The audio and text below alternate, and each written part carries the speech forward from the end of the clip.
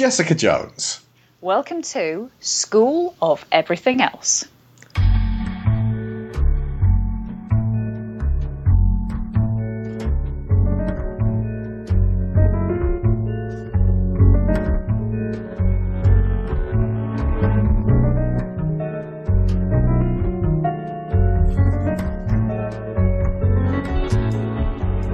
This episode was recorded Black Friday, the 27th of November 2015. In this episode, we're discussing the second of the Netflix TV series tying in exceptionally passingly loosely with the Marvel Cinematic Universe leading up to The Defenders, wherein the central protagonist will possibly, maybe fleetingly meet another Marvel character not directly associated with the source publication, thus achieving what has been known since 2012's Avengers as a crossover. Jessica Jones. Scathing introduction aside, it's actually ace. Challenging, smart, diverse, and highly recommended TV viewing, or we wouldn't even be here. Hello to my co-host Sharon Shaw. Hello. Hello to Laura Kate Dale of Destructoid and the Jimquisition podcast. Hello. Hello to Alasdair Stuart of Psudopod and owner of The Escape Artists. Hi there. Hello to Marguerite Kenner of Cast of Wonders. Hi, everybody. And hello to Joshua Garrity of Cane and Rinse. Hello. So this is quite a popular TV show that quite a lot of people were talking about on the Twitters. So I think I kind of noted that all of you guys were talking about it. I was like, I'd really like to hear what they have to say on the show. So, and thank you all for coming on, because it's awesome to have such a strong ensemble cast. Welcome. Okay, so we're going to go full spoiler on this. Somebody, I think Jesse asked me on Twitter, are you going to spoil this? And I thought, when do we ever not spoil it? I think we have a real hard time talking about it without spoiling it. Yeah, I mean, there's one thing we actually never spoiled. That was the Green Lantern animated series. And I really regret not spoiling that, because we missed out talking about one of the best narratives in an animated show ever. So that specifically, we were trying to gear more people up to go and see it. Yeah. But basically, we should have done a spoiler section at the end where we really talked about it. But you remember on that one, we were also talking about the Green Lantern movie and the Green Lantern comics and the Green Lantern everything. We should have made that a two-parter. But yeah, so as with everything, this is full spoilers, folks. So we recommend that you see the entirety of Season 1 first. But just for those people who are curious and who want to hear what we think first, or don't want to see it at all, but just want to hear a great podcast about great TV, the basic plot goes thus. This is adapted from a little-known Marvel comic written by superstar wordsmith Brian Michael Bendis of Powers, New Avengers, pretty much like name a Marvel book, like a major Marvel book in the past few decades, and he's written it at some point, right? The comic was called Alias, but clearly Netflix didn't want this confused with the Jennifer Garner espionage show Alias, so they dallied with AKA Jessica Jones for a while, before just going for the lead character's main name, which is in itself a statement on superheroes that's worth discussing. Jessica is a private eye who operates in the same New York City that we saw attacked by aliens in The Avengers. She is super strong and neither advertises this fact nor hides it. Mostly, she's just employed by people wanting their cheating spouses spied on. But she has serious trauma in her past, and throughout Season 1, it comes back to haunt her. It's an action thriller neo-noir sci-fi that deals in superpowered metahumans rather than superheroes, but focuses far more frequently on human relationships, living with trauma and abuse, and the struggle for control. Now, the series creator was Melissa Rosenberg, who adapted the Twilight books into 5 wildly successful movies. She also wrote Step Up, worked on Party of 5, Dr. Quinn, Medicine Woman, Ally McBeal, Birds of Prey. Anyone remember Birds of Prey? Oh, yeah. Anyone want to briefly describe Birds of Prey in half a minute? Birds of Prey was the early 1990s discoized version of a really very, very good DC comic, which essentially took all the really interesting, predominantly female character dynamics in that book and jammed it into a blender made of early 90s techno. See, I was going to say 90s Sex and the City superheroes. That works. Yeah, I like that. Why have I never seen this? This sounds amazing. Because it's cheap. It's been buried. It's very cheesy. It's like if you imagine. Do you remember Mutant X? Yeah. Not dissimilar to that, is it? Oh, I I've think not that's a watched fair comparison. Okay, so yeah, it's Barbara Gordon and it's Huntress, who was like an alternate. It's the other version of Huntress, the earlier version, who's an alternate Batman's daughter and like Catwoman's daughter. Dina Meyer. And Dina Meyer. Did she actually have powers in that as Black Canary? No, I think she was tech based. Yeah, Black Canary ever going to have powers? No, Anyway. probably not. So yeah, it's kind of like a cheesy version of Arrow. Although I think they actually implied that was the Joker in there played by Mark Hamill. See, Neil's the expert on this sort of stuff. He excels at this. Yeah. I distinctly remember the opening scene was the end of the worst day in Batman's life, where he's apparently killed, and the Joker rides off on a powerboat, injuring Babs as he goes. And they did get Hamill in to laugh. That was basically the only thing he does is the maniacal Arkham City laugh. That one. That's really good, Alex. Not bad. I should maybe play the Joker at some point. And yeah, okay. So most notably for our purposes, Melissa Rosenberg worked on Dexter. Yes, exactly. Up until it got less good. I think. Yeah, seasons 1 through 4. I think 1 through 4. Right. Without spoiling Dexter, because we thoroughly recommend you guys check that out. Although it is very dark and very grim at times. Was season 4 the one with that bit at the end? Yes, it is. Okay. Most traumatic television I have ever watched, that bit. That tore me to shreds. See, I would have said that until what I just finished watching in the last 2 months. Yeah. I didn't think that you could outdo Dexter, but apparently, you can. Yeah. Talk a whole lot about that tonight, I'm guessing. I wonder if she had a hand in that event.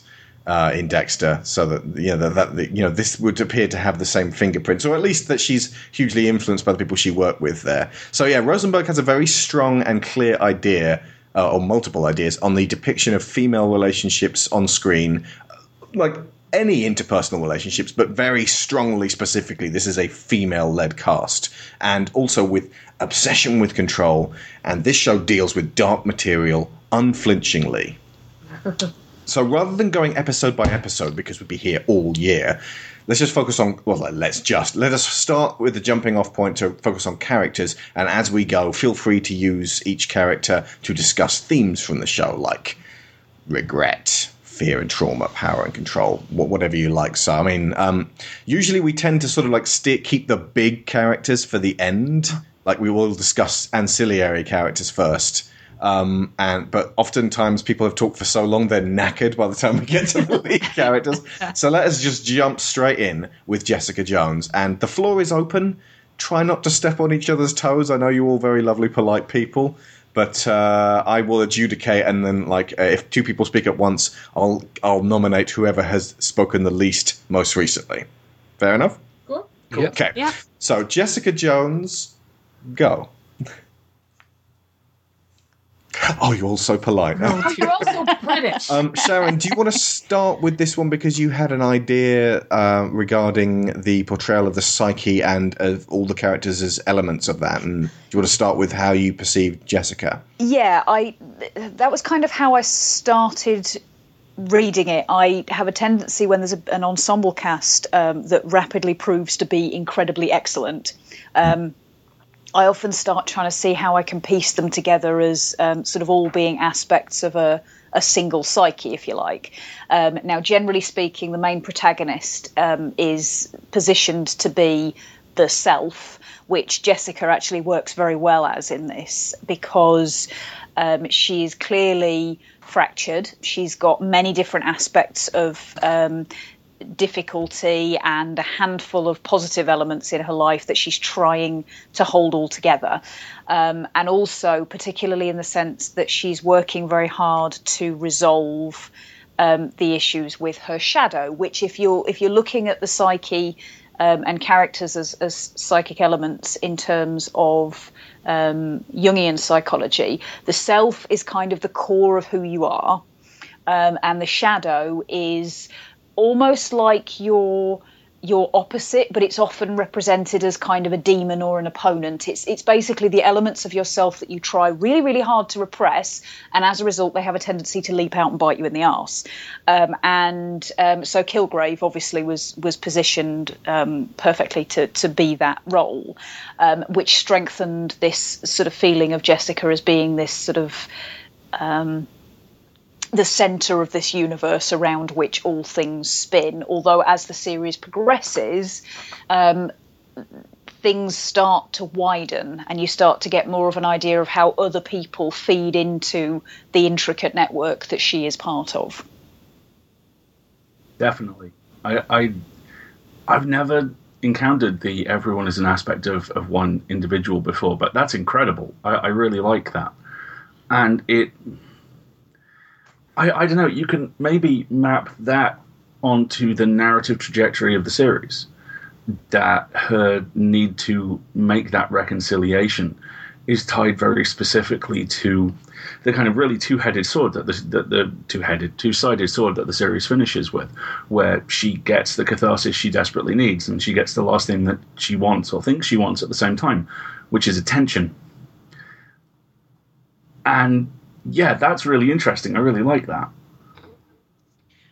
I find it very interesting that Jessica's role, you talk about her as being like the ensemble cast largely working as parts of the whole, and I think that it's really interesting that the other characters that she surrounds herself with, as well as being other parts of the whole in terms of like a character study, also work as other parts of the whole when looking at different aspects of the struggle that Jessica and those other characters and some of the viewers have gone through, where it is the different competing aspects of dealing with abuse, where you've got like Jessica, who is the person who sort of largely wants to believe that she's over the abuse and that she's like, no, I'm fine, until it rears its head again, and then it's like, no, this isn't something I'm done with.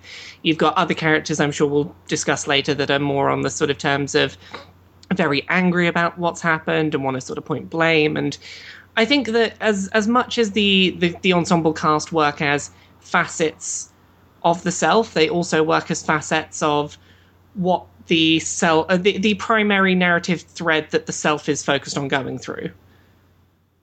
Yeah.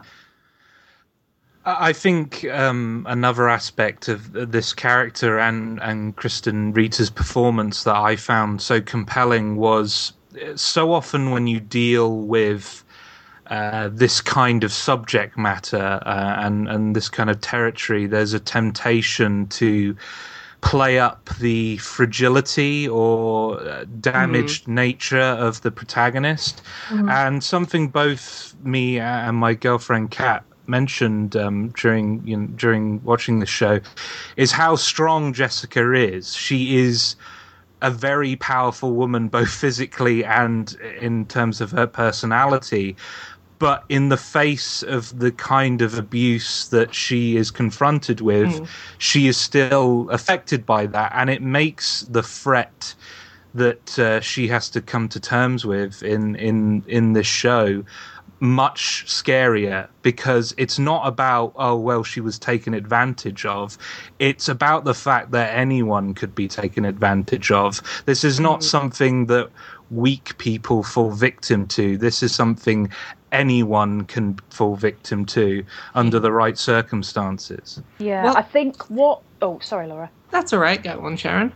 I was just going to say I loved that fact. I loved the fact that here was a character who has a lengthy period of abuse, and specifically and particularly rape and sexual abuse as part of her history. But it is not the thing that makes her interesting. It is not the thing that defines her. It governs her decisions to a degree, and of course it informs on how she behaves in her everyday life, but it is not who she is, and she has so much other stuff going on as well that she's also trying to juggle. She is simultaneously trying to help other people. She is trying to maintain and hold down a job and maintain an apartment and, you know, give support to people where she can and get help from people where she needs it.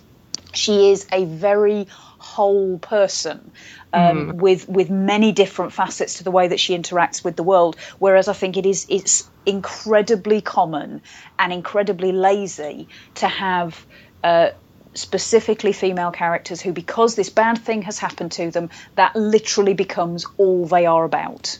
Yeah, Yes. and go on, Laura. Sorry. That's okay. I think there's one thing that's really, really important about like the way that the show is structured in terms of that being a part of the primary character, which is that we don't ever, at least in the first opening episodes, we don't see her go through that abuse. We don't see the origin story of how her villain, it becomes her villain. All we see is, okay, this thing happened, it's in the past, it's not important, this is the character we need to focus on.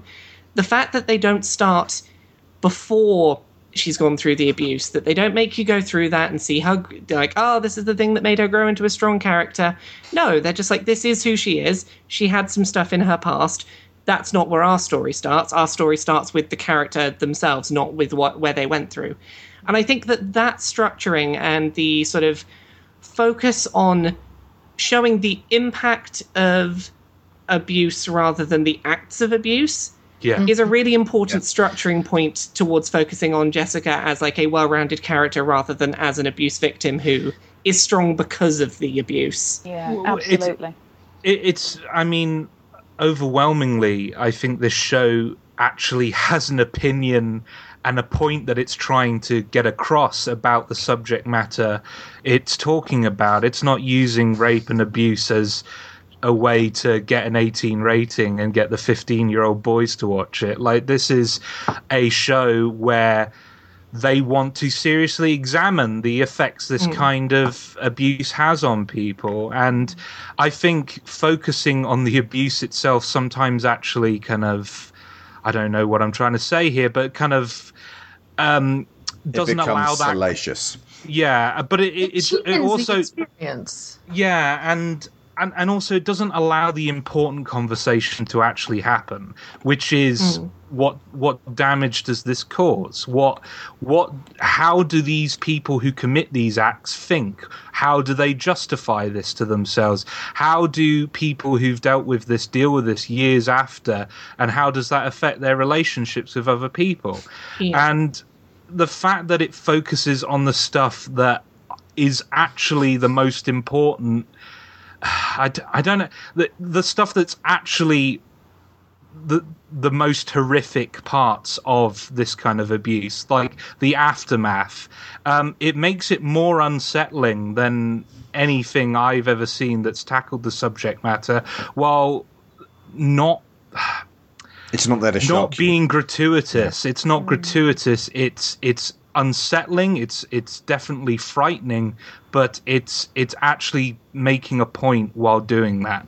Yeah. And that in turn sets up a feedback loop of sorts, where because it's not gratuitous, it actually has more impact. Yes. One of the moments which I found, and there were a lot of these, but one of the moments I found hardest to sit through was the two very different versions of what Kilgrave cites as the 18 seconds where she loved him. Yeah. Because that is an incredibly clear and brave piece of script writing, that he is so venal and so divorced from reality that what he sees and what she sees are completely different. Yeah, but also the fact that they've already set up the idea through a conversation that I believe Jerry has, that what he remembers and what she remembers, the truth of what happened, lies somewhere in the middle. And it's kind of almost up to the audience to work out where they think the truth really lies. The scripting refuses to provide black and white. In fact, I have an observation about that point I can come back to. But the scripting refuses to take a middle ground. It forces people to realize that although everyone has an opinion, the truth lies somewhere in the middle. The point I wanted to come back to, and it's one I actually now want to go back and watch and just realize, I do not think I have ever seen Jessica wear any clothing aside from jeans other than black and white. Yes.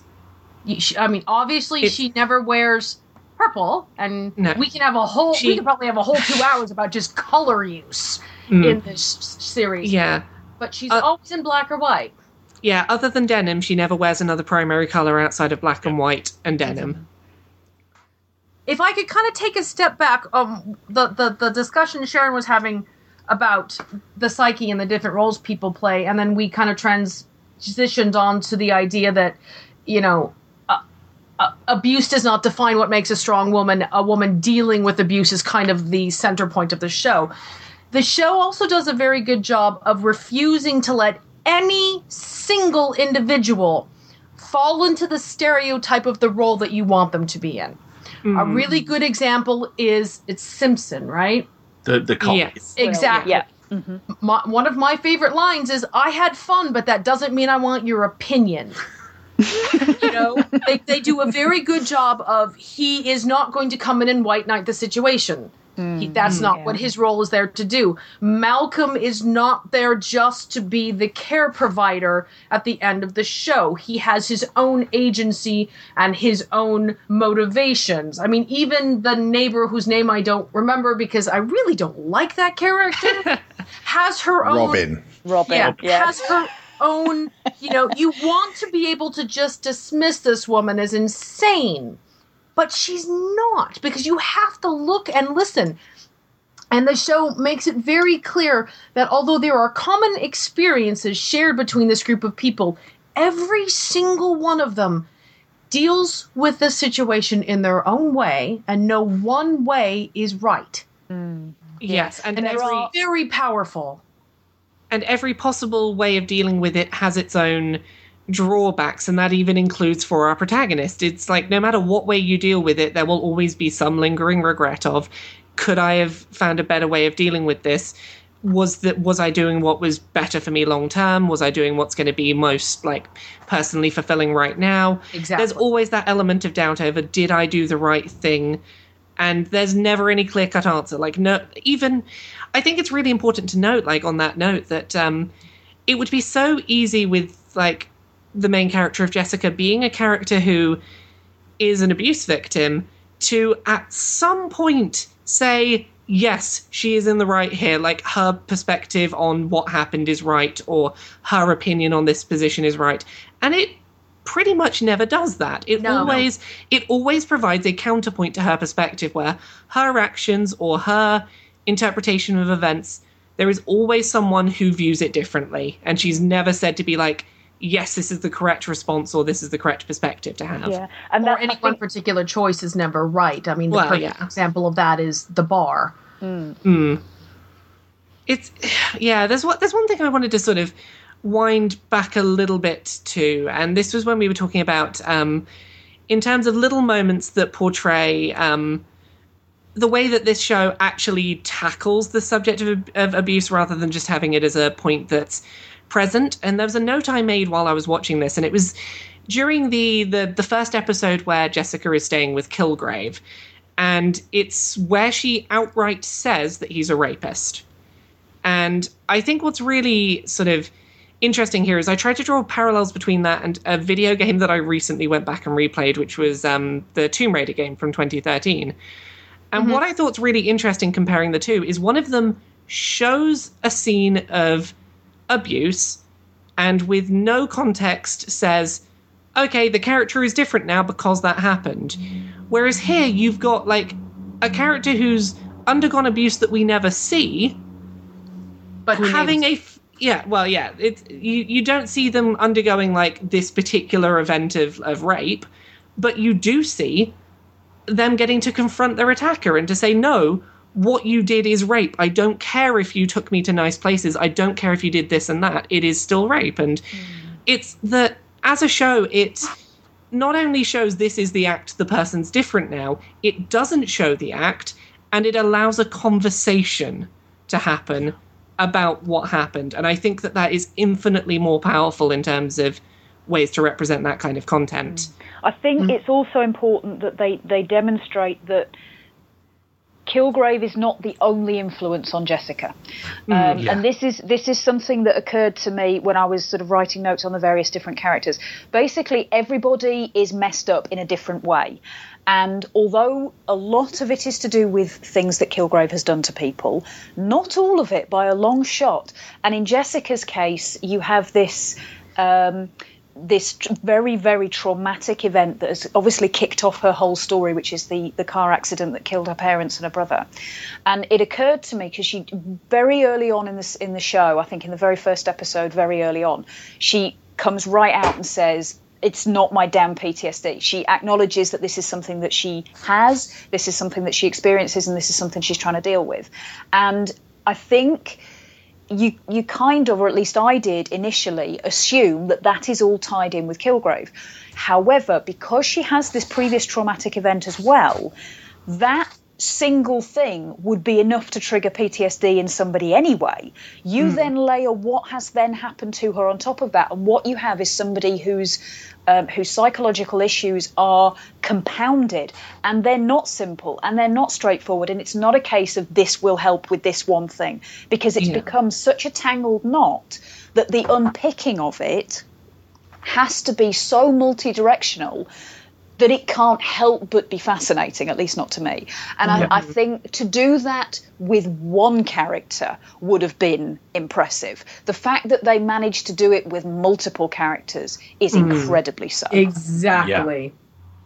Yeah, because like even just with Jessica alone, you've got Kilgrave, but you've also got the adoptive mother, and you've got all the flashback scenes regarding sort of her first awareness of, oh goodness, I'm being adopted for a publicity stunt, and then all the stuff that goes on with her adopted sister. And there are so many varying characters that have had very different impacts on her, but it's not all just blamed on the one person. There is just this wider spread of, there are lots of different types of abuse that can affect people in different ways, and not everyone's limited to just one. Sometimes you can have more than one thing that convalesces into some kind of larger issue to later deal with in life. And just even the variety you have in the amount of awareness of that situation between characters. For example, it's always very striking to me that when Luke's early scenes with Jessica, he is very, I don't want to say introspective, but he is very fresh in his trauma, and that he automatically assumes, like in his dialogue with Jessica, he assumes that people are having racial issues with him, or that they can handle the lack of his wife. He's very self-focused and self-present in his trauma. You compare that with somebody like Malcolm, for example, who once he confronts and realizes of his own trauma, he almost completely 180s very, very quickly, and he throws himself into recovery to the point where you almost wonder if that's intentional or if that's its own coping mechanism. And which in turn falls back into the point several people have already made, that this is a show which does nothing you expect with any of its characters. Malcolm is at least initially, a classic trope. He's the junkie neighbor who's going to screw up and eventually overdose. And the fact that once he gets turned around, he's got stuff to deal with, but he's calm and he's focused and healthy and continually reaches out to help other people, is just one of the smallest facets of, like I say, the show's refusal to take any of the easy answers with its narrative.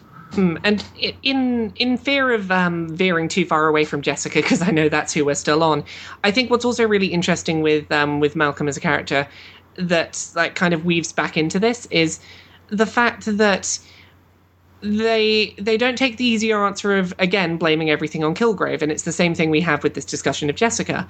It's like, yes, I was being controlled by Kilgrave, but only 12 hours a day. 12 hours a day I was not under his control, and I didn't do anything about that. And that it makes all of its questions are, as we said, very complex. It's like, yes, there is some blame to be put here, but what do we do about this difficult bit of the conversation? Yeah, I think as well there's never any sense of, and I think this probably evolves from the whole there not being a black and white answer about things. There are characters that I think you could argue are healthier than others psychologically and in terms of looking at the spectrum, but those people will still sometimes behave in ways which are not so healthy. And the people that you think are making, you might think initially are making a complete mess of things, actually sometimes they respond to situations in a way which is results in the best outcome for everybody, at least the best that you could have in that scenario. But I think this idea that there is no blame. If you make a certain choice and you follow through on that choice and you deal with the consequences of that choice, ultimately it doesn't matter that might not have been the ideal choice. You have to handle things in life as they are presented to you. You don't have an overview that means you know how this is going to end. There is no right decision. And I think that one of the major issues that came through to me, and I've got a feeling that a lot of this stems from the fact that Melissa Rosenberg grew up in a house full of psychologists and therapists. The majority of her family is in that line of work. So this is something that she would have been surrounded by most of her life. But this idea that psychological trauma, that mental illness, abusive relationships, things which have impact on who you are and how you see the world at your very core, the power that is in those situations a lot of the time is to do with self-doubt. It's to do with the fact that it makes you question every choice you make, every thought you have, every action that you take. You're thinking at some point it's going to occur to you, was that me? Or was that the illness? Was that me? Or was that Kilgrave? Was that me? Or was that the fact that I was reacting to a trauma that happened 5 years ago? And it's the fact that there is no, or there can be, not that there is no, because sometimes there is, but there can be circumstances in which you have no clarity about why you've done what you've done. And then you end up in this cycle of, you berating yourself for that. And I thought it was incredibly refreshing that there was no sense of, you screwed up here because you made the wrong choice and that's your fault. None of that I felt in any of the examination of the situations that were being dealt with. And I think that's what adds to the overall intensity just of the show itself. There's never catharsis. You never get that sensation that something's resolved in a way that leaves you with a sense of maybe not even peace, but just ease. There, and it's not even the classic constant ratcheting of tension that you would associate with build up to, whatever climax of a series is going to come up with. It's every single event leaves, like you said, Sharon, it leaves that bit of doubt, which compounds and compounds and compounds, and it makes the viewing of it. I mean, I am not someone who has ever suffered from physical abuse. I have been in relationships that were psychologically difficult. There was one, we specifically broke up viewing of the episodes into two episode chunks. After one night we watched 3 and neither one of us slept. Yeah. Because there was just no conclusion. There was no sense of closure. It was impossible to emotionally step away from the subject matter. And when you think about that from the point of view of someone who's at a distance watching the show, you can kind of empathize with the characters, especially ones who start to, in my opinion, as they go on, they start to make unwiser decisions, and you realize that so much of that may be based on this compounding sense of a lack of catharsis, this compounding sense of doubt. Yeah. Sorry, go on. I kind of wonder whether that's why she never bothers fixing her door after it's broken the second time. I think that's exactly why she never bothers with it. I got more and more fascinated with that in the background of episodes because it became such a running gag that I think she and Trish are attacked 3 times by 3 separate groups of people in order in the apartment, and every time she leaves, she reaches back through the broken window and locks the door. And that's such a for me. That rings with an awful lot of thematic resonance. That there's the fact that she's constantly rolling with whatever the next punch is going to be thrown. She wants to have some level of control, but she knows that she feels like ultimately it's pointless, which is why she locks it for her control, but she doesn't bother with the glass. Exactly. The apartment's such a beautiful analogy for that. It's shitty and broken and unsafe, but I know it and it's mine. Yes. Yeah. And in particular, the very last shot, the kind of pullback shot down the corridor with her framed by the broken window. And she's doing that thing that Kristen Ritter does so well, where she just sits completely still and glowers. Yeah. And there's so much tied up in that door is open. The closest thing that she's got to catharsis is that she's sitting in her office looking at the elevator, knowing that something else is going to come, but she's going to see it coming this time. Well, what I think also plays really nicely into that is her anger when someone else tries to fix the glass for her. Yes. It's that moment of, no, you are not allowed to tell me that things are okay now and that I have my moment of closure. Like, you can't fix that glass for me and pretend it's not going to break again. I have to decide I am ready to fix that glass. That's not for you to decide. And I thought, again, that's really, really powerful moment of that. Yeah, absolutely. Completely. Go ahead, sorry. Oh, if you've got a point that's on this, continue. My thing's a bit of a left turn. Go for it. My only point was that, again, it's one of the things that where the show kind of does the last thing you would expect, where the point where the guys come to fix the door is played as comedy. And it's one of the few legitimate, deliberate jokes in the entire series. And again, it ties into, as you say, the thing of her having control of her space taken away from her and how badly she reacts to that. I have a bit of a left turn to make with just talking about Jessica, and it's something that I think was really important for grounding this in terms of its subject matter, which is that, like, having thought through the episode list a second time, I don't think there's ever really a moment in the show where Jessica needs to have superpowers. Like, she is able to fight some people off in some fight scenes at times. She, at one point, uses it to escape a situation by doing her sort of flying jump.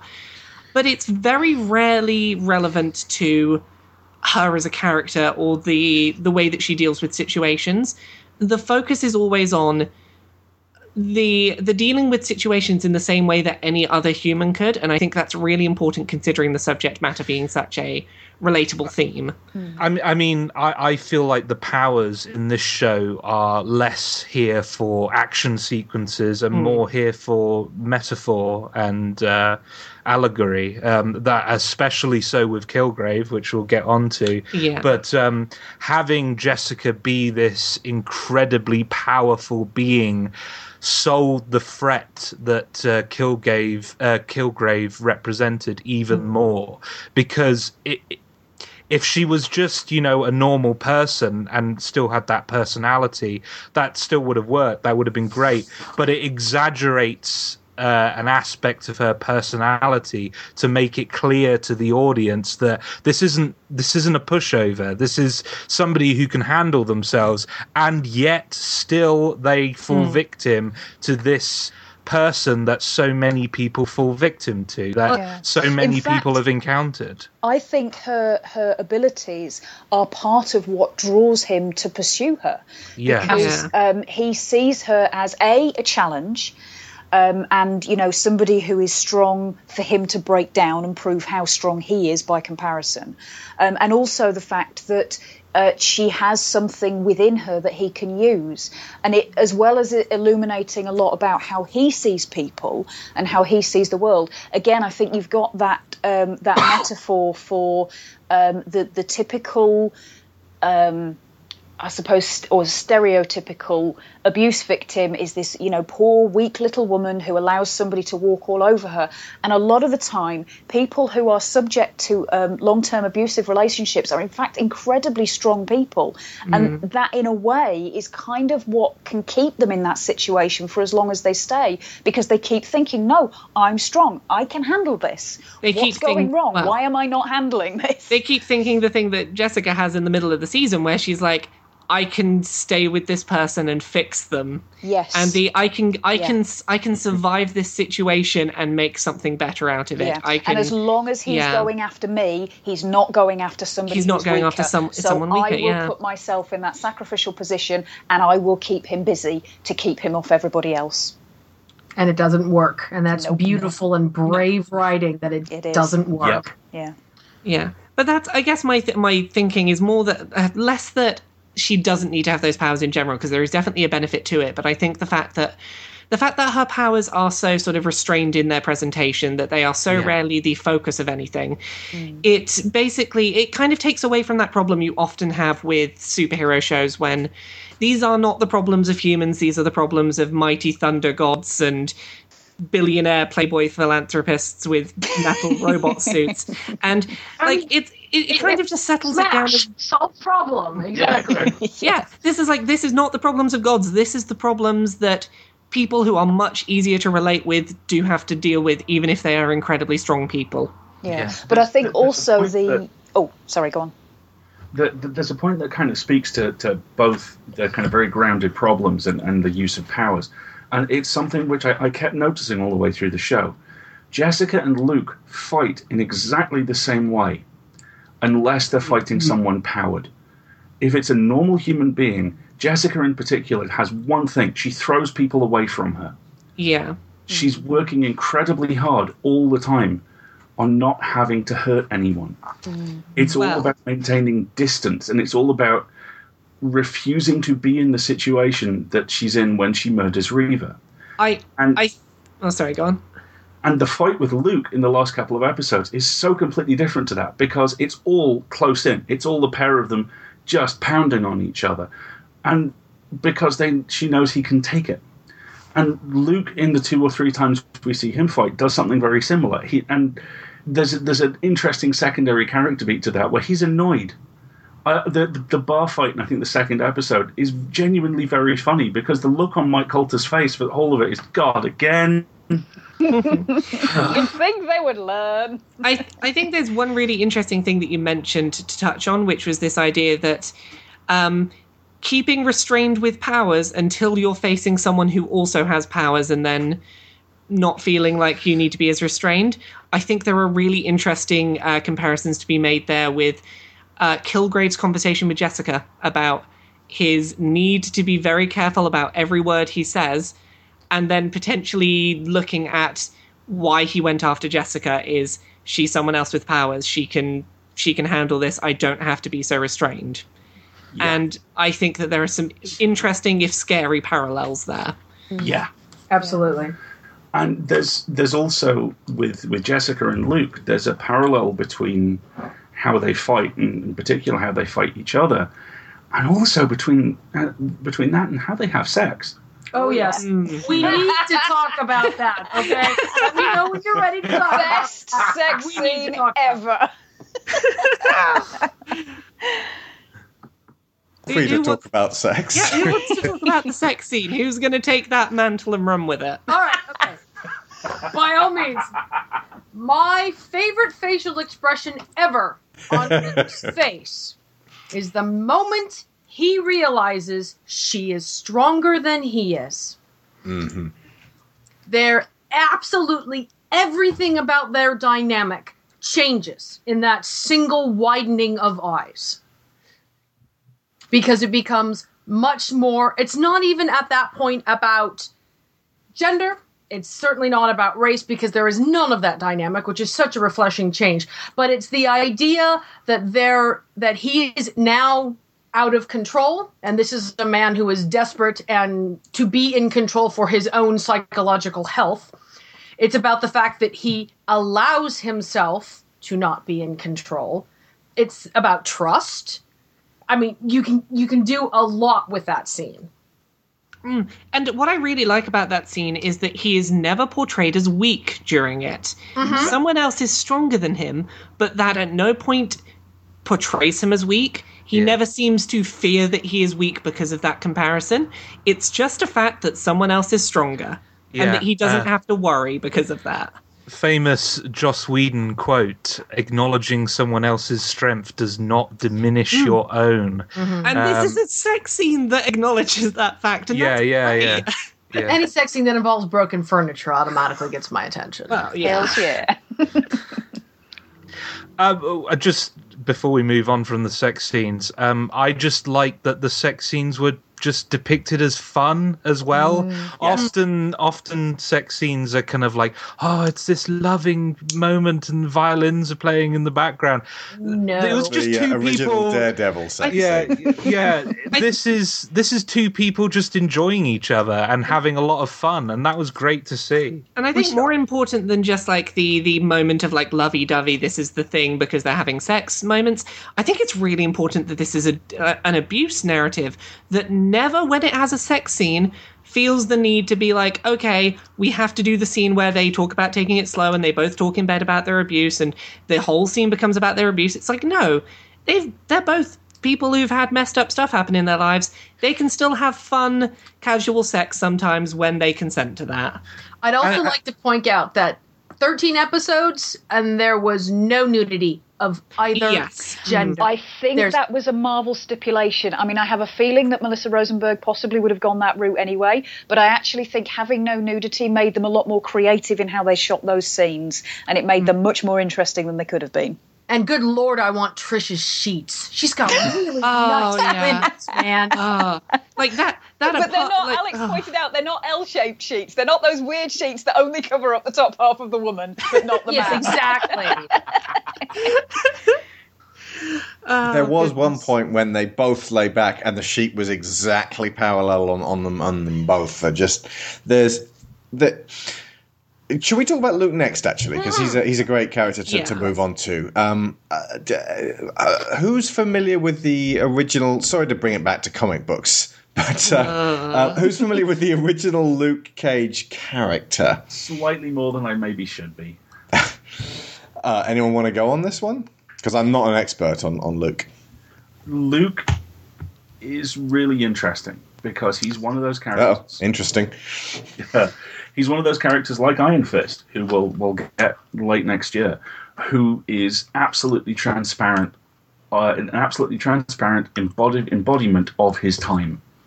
He, when he was first created and set loose on the Marvel Universe, was Shaft.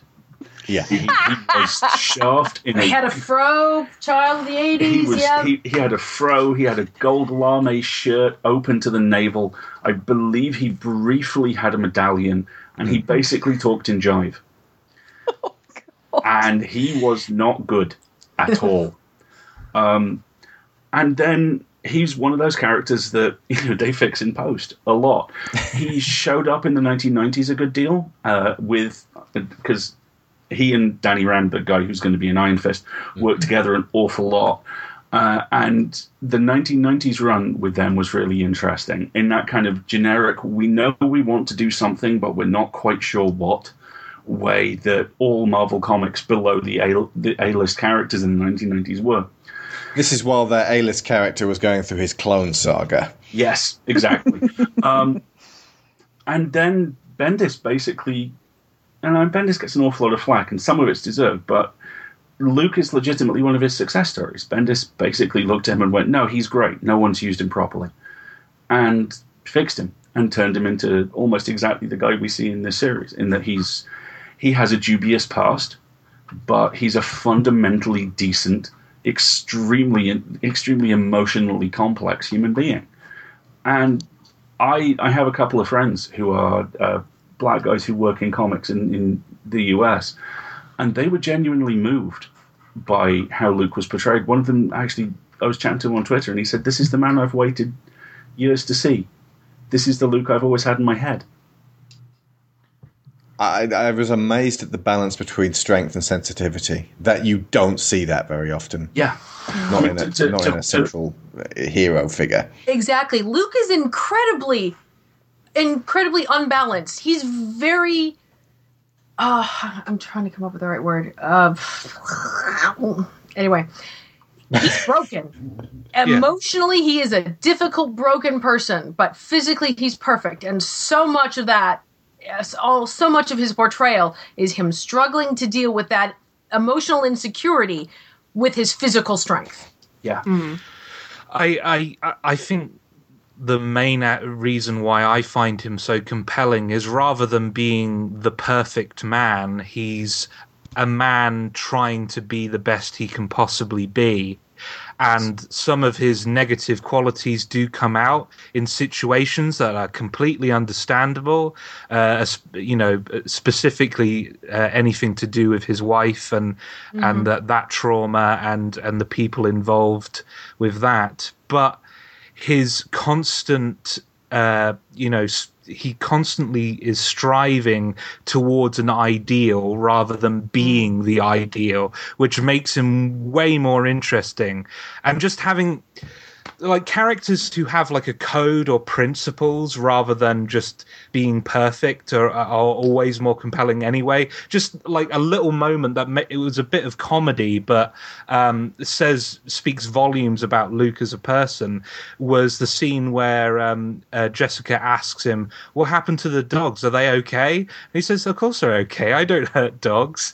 And just that it's funny and you laugh at that moment, but also it says something about Luke that he doesn't do anything violent that's unnecessary. Like, he doesn't need to smack these dogs because the dogs are just going to break their teeth on him anyway. So all he has to do is to calm them down and I don't know, put them in a little cage or something and hush, okay, bye-bye. It's such a turnabout. I'm so sorry to interrupt, Josh. Yeah, no problem. It's such a turnabout from his character originally, where he was basically an angry Mr. T type guy. That he's incredibly gentle, with the people that he doesn't need to be aggressive with, because, as you say, well, hang on, let me just rewind this a little bit. He doesn't have to feel afraid of the rest of the world. It's kind of the flip side of Jessica, who whenever she walks into the street, she's got that wariness about her and that sense of being watched or being followed, and or that the idea that she could be jumped at any moment, the feeling that she's being assaulted by the world. I sympathize, but Luke lives in a situation where if the world assaults him, he can shrug it off. And it really, the way he relates to the world entirely depends on his reaction. Mm-hmm. Yeah.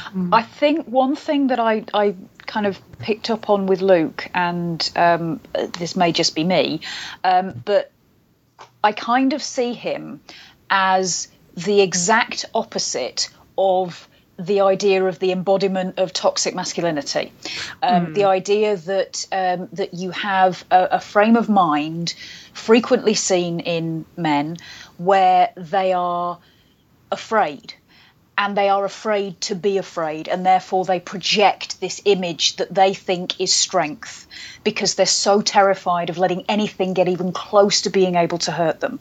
The way Luke looks at the world is nothing can hurt him physically.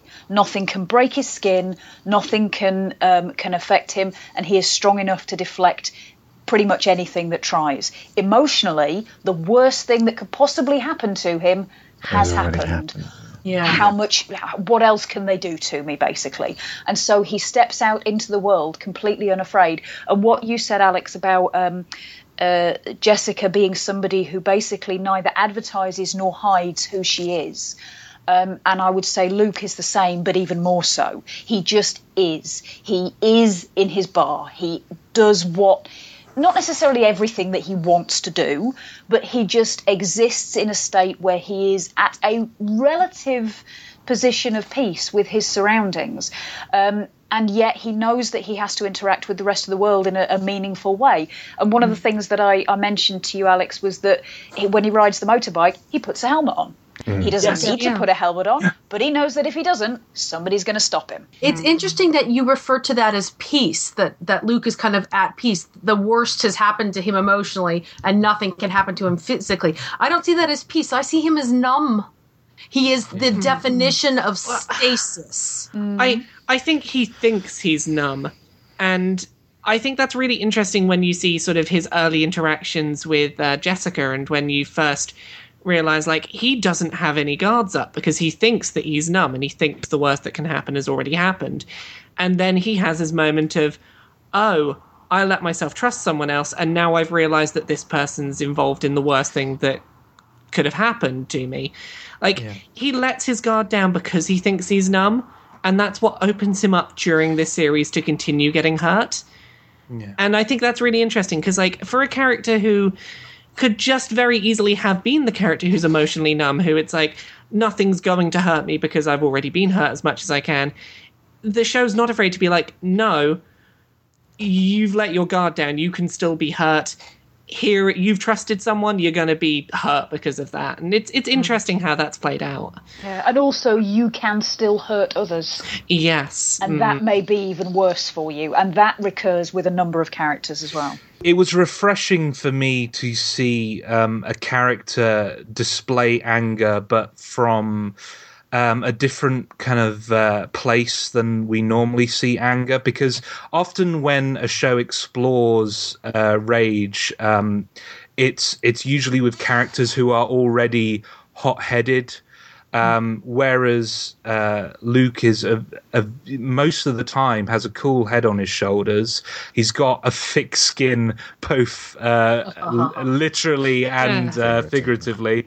And just to see that more uncommon type of rage that we don't often see in media, of the cool-headed guy bubbling over with rage, the rage just you've been pushing down into your core, and you just let so many small things slide, but now you've suddenly got a real excuse to demonstrate exactly how scary and angry you can be when given true justification.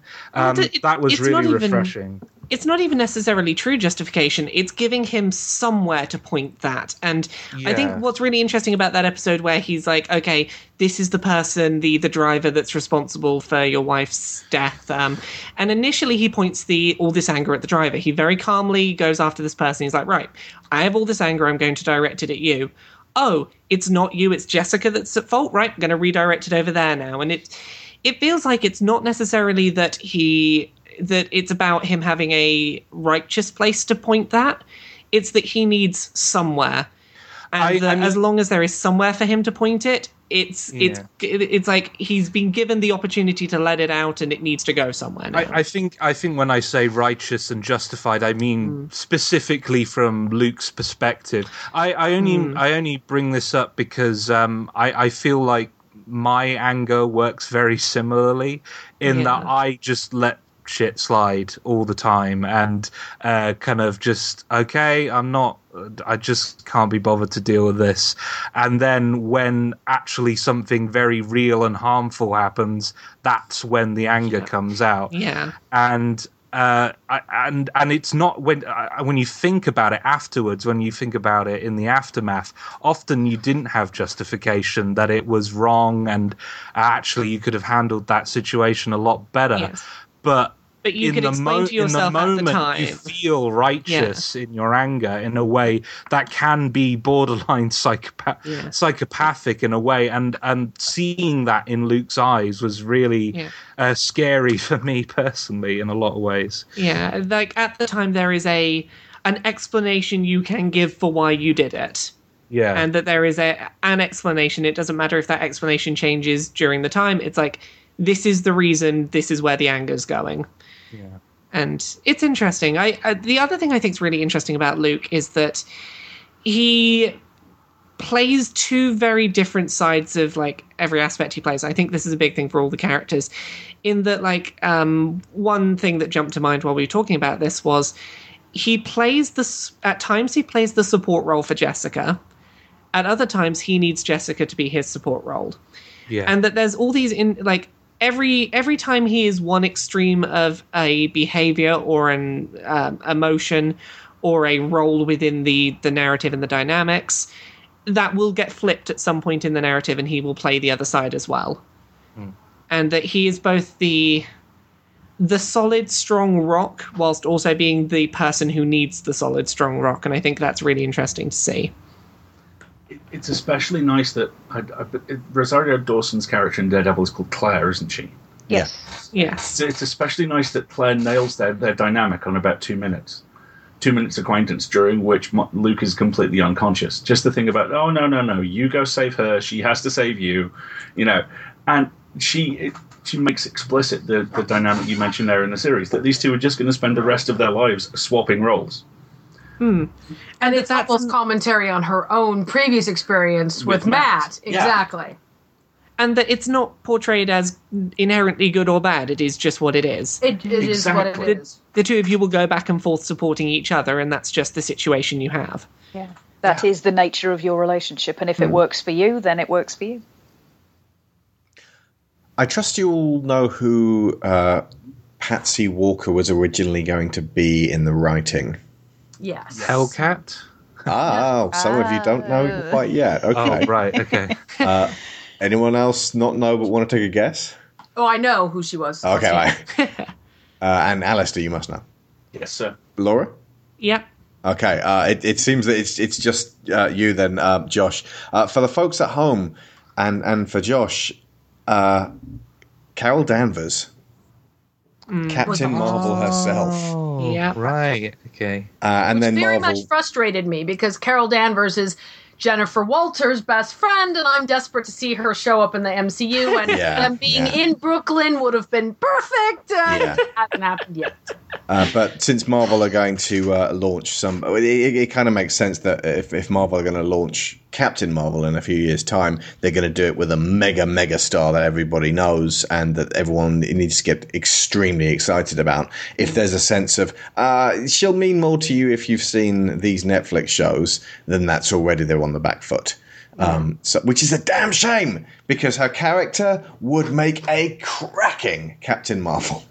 I can't help but think that I'd have personally loved to see her in the Netflix series, perhaps more than I would in the movies. I don't know. I think it's going to depend on how they cast her and what they want to do with her, because I still think there's plenty of overlap possibility. And at the same, I come to these shows with an interesting background. I am a huge Champions dork, as in the old Hero System role-playing game.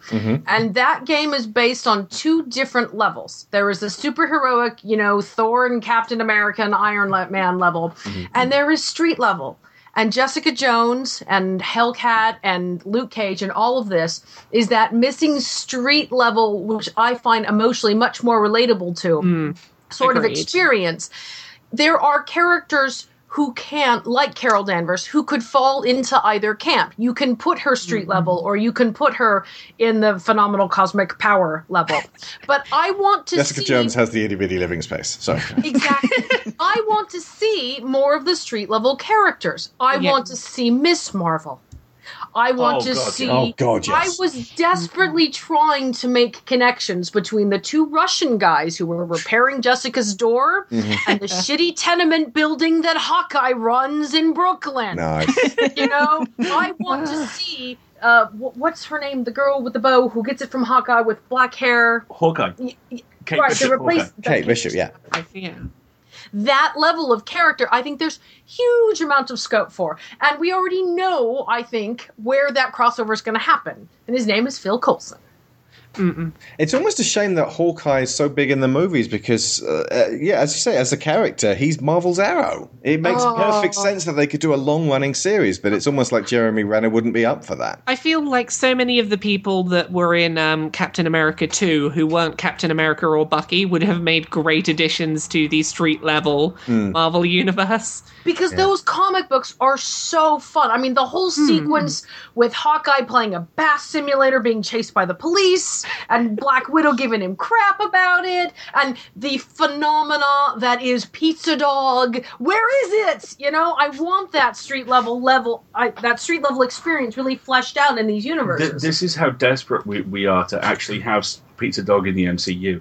The dog that runs onto one of the evac sleds in Sokovia at the end of Age of Ultron, we've decided he adopts that, and it becomes. I just love that sentence that we're so desperate to have Pizza Dog in the Marvel Cinematic Universe.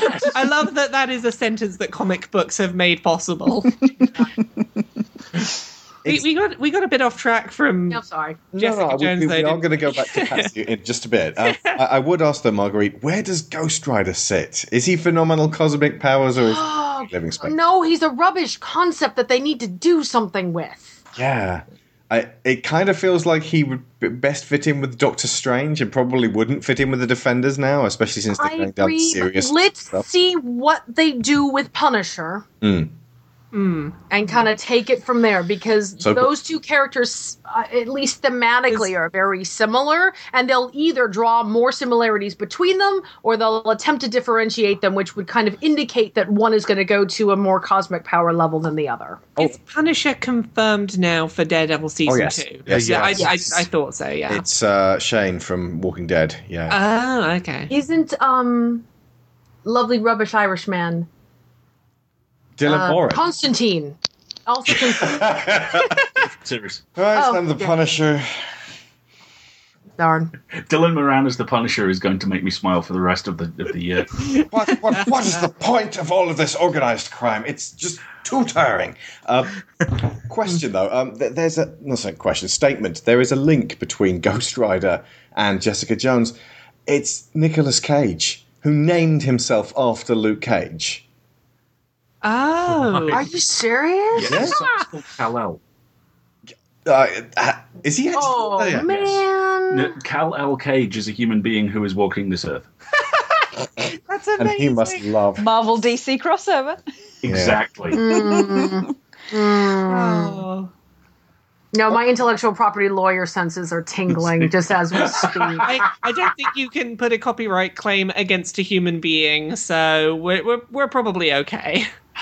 There may be a few more baby Jessica Joneses out there in the next year or so. That's not such a bad thing, though. Yeah. Okay, right. So to Trish. Sorry, I put us off track there. Right. Now, this is a character who started off being her best friend, and then by the end, kind of for me, became more like her sister, which was an unusual turnabout, because they don't get any less close at any point, but just as the ties between them became more apparent, it just seemed like she was her rock. You guys want to go on, Trish, because you've been doing so fantastically well so far. I feel like Trish is the rock that Jessica doesn't want to acknowledge she has. I think she is the point of weakness in her life that she knows can be exploited, that she doesn't want to acknowledge. Yeah. And I think that the finale very well captures that. And I've seen some people say that felt like the her being the person that's sort of captured and used as the threat at the end felt a little out of nowhere for them. I think it made perfect sense, because this is the character that the whole way through this, Jessica doesn't want to make it obvious that this is the person who she emotionally relies on being a stable point in her life. So kind of like a more subtle, advanced version of the Tobey Maguire Spider-Man. Yeah. She's that point in her life that she knows she can always come back to if she needs someone to support her. Like, she may be a last resort, like, if I have to, I'll come back to you, in some regards, but equally it's, I rely on you more than you know, as is sort of epitomized by that ending. But at the same time, Trish is the first person just to for help at the very beginning of the show. Well, yeah, she is. Yeah. Sorry, go ahead. Yeah, it's weird that at the very beginning of the show, she does run to her first. In the middle of the show, she goes considerably further down her list of people, and I don't know if you agree, but like my reading on that was, things are getting very dangerous for me. I'm going to rely on other people who, like, I'm going to rely on... Specifically Luke at that point. Yeah, well, Luke, who's got powers, I'm going to rely on other people. Like, she stops... Will. She stops relying on Trish when the stakes get much higher and much more dangerous, and I interpreted that as her not wanting to risk losing Trish. She goes to Trish for things that she can do without getting too involved. Yes. And right up until the end. And one of the things I loved about the way the end was framed was that although, yes, you could interpret that as Trish having to be thrown under the bus so that Jessica can execute her plan, it's Trish's choice. There is never any doubt about that. She goes in there knowing what she's getting herself into and entirely willing to get herself into it. That's what you argued about Amazing Spider-Man 2, wasn't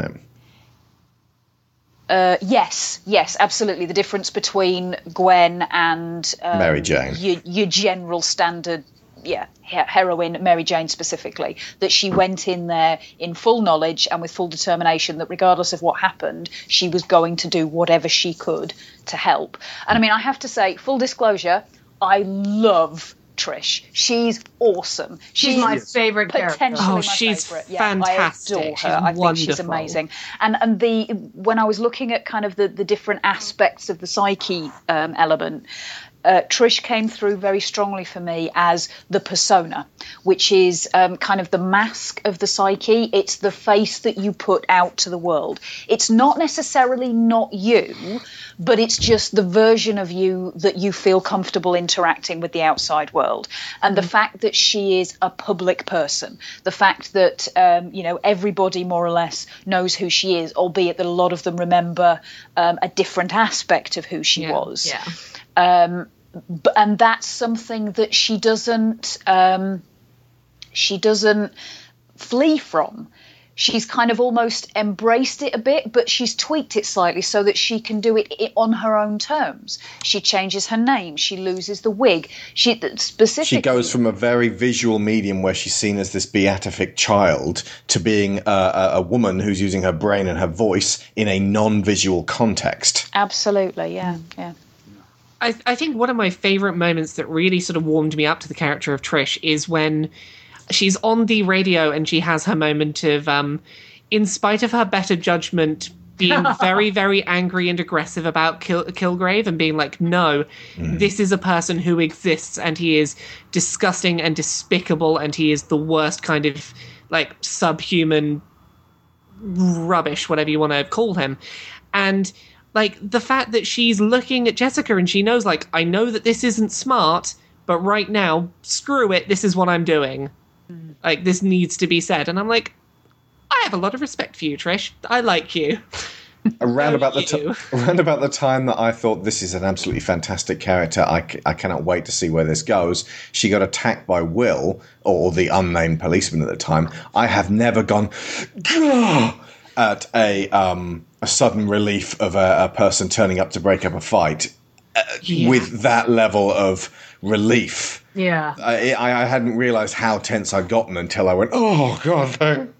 What I love about Trish is how this is a woman who represents, I think, where Jessica would someday want to be. And so your comment, Sharon, about her being the persona is, I think, very accurate. Yeah. Trish has dealt with her abusive mother. She can communicate with that person, but she is also very comfortable saying, I would like you to leave now. And not just to her mother, but to Will.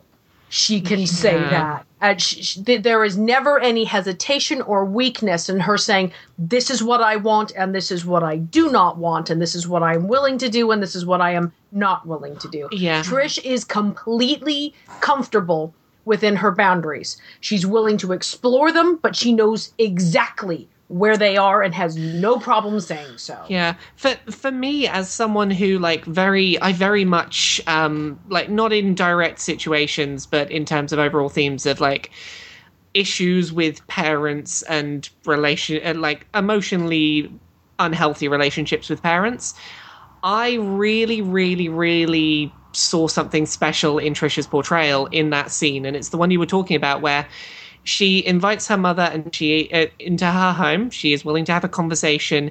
She accepts her mother's help when it is offered. And when she sees this relationship pushing back into unhealthy, dangerous directions, she doesn't, like, pull back and be like, no, I have to undo the good you did. And before getting rid of you, it's just, okay, I appreciate that you helped, but I can see unhealthy things in our dynamic starting up again. You need to leave. I'm able to notice that straight away and cut that off before it becomes a problem. Like, she's very strong and very aware of her own. Like, she doesn't cut her mother out entirely is fantastic. The fact that she's willing to give her mother a chance and to not pretend the past didn't happen, but to put it to one side and say, okay, let's give you a chance to not make that same mistake again. But if you make it, you're straight out that door the second you make that mistake. Mm-hmm. And I think that was really well handled. And I certainly looked at that. And when you talk about that as the persona, I'm like, yep, I can certainly see the aspirational qualities of that as a response to an unhealthy relationship with someone who has to stay in your life. And that relationship really reinforces a central theme of the show, in that a lot of the abuse that we see in the show from the abuser characters, it all comes from a place of love, which sounds really strange to say, but every abuser in this series is convinced that they are doing whatever they're doing in the best interests of the person they're abusing. And they do genuinely love these people. Like, Trisha's mum, as she's horrible. She is a horrible, manipulative person. But there was never at any point where I doubted that this person actually loved her daughter. And she does love her daughter. She just does not know the proper way of expressing those emotions. And the responses to, like, there is never a negative response to a character saying, no, this situation is becoming unhealthy, you need to go now. Like, that is never questioned. At no point does anyone say, well, why did you get rid of your mother? All she said was blank. It's understood that those small moments that might seem insignificant in just their own, like, little bubble of context that they're in, it's like, you don't know what larger context has gone on in the past to lead to that being a sign of an unhealthy situation that the person needs to get out of. Yeah. And I think, with Trish... Oh, sorry, go ahead. No, that's okay, go on. I was going to say, with Trish, that's also true of her relationship with Simpson, which I find fascinating. Yeah. That first morning after conversation when Jessica shows up and he wants to jump in and talk about all of his special force training. I mean, I couldn't help but look at that and go, mansplainer to the rescue! And Trish just turns to him and stops him cold, and you see it. The camera does not move.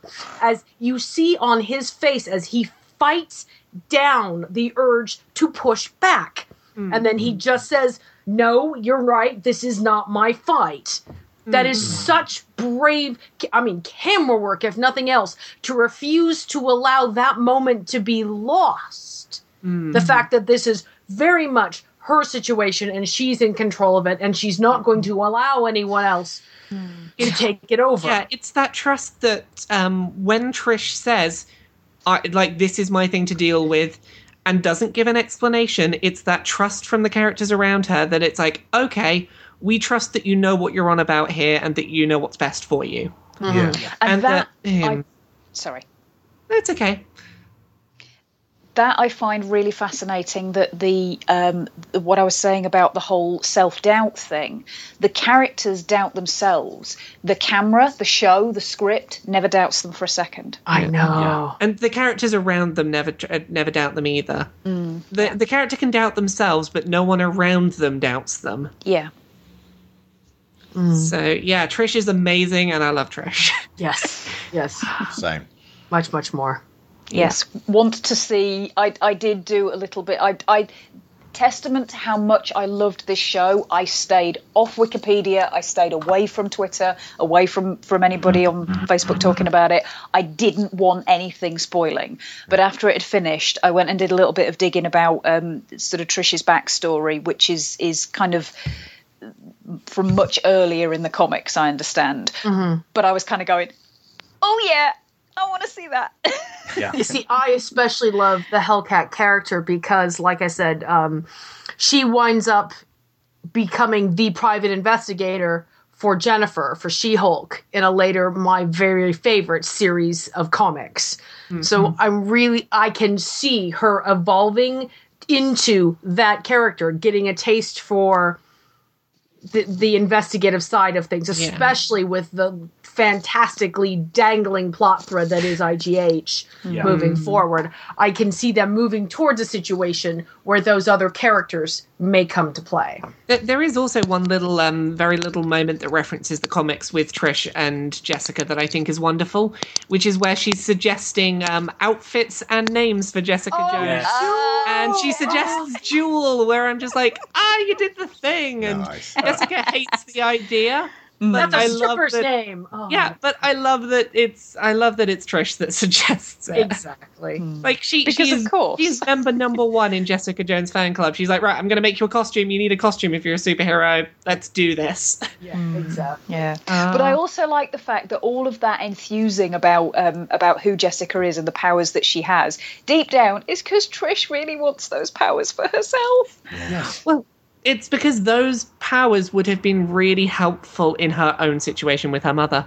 I think there is certainly an amount of the ability to leap out of situations or push back from situations would have been really useful to her at a time. I find that interesting because especially when they start to explore Jessica and Trish's relationship as sisters, and that sisterly relationship becomes more the focus of their interaction. Trish spends a lot of time in the phase where she's being abused by her mother, saying, no, don't do that.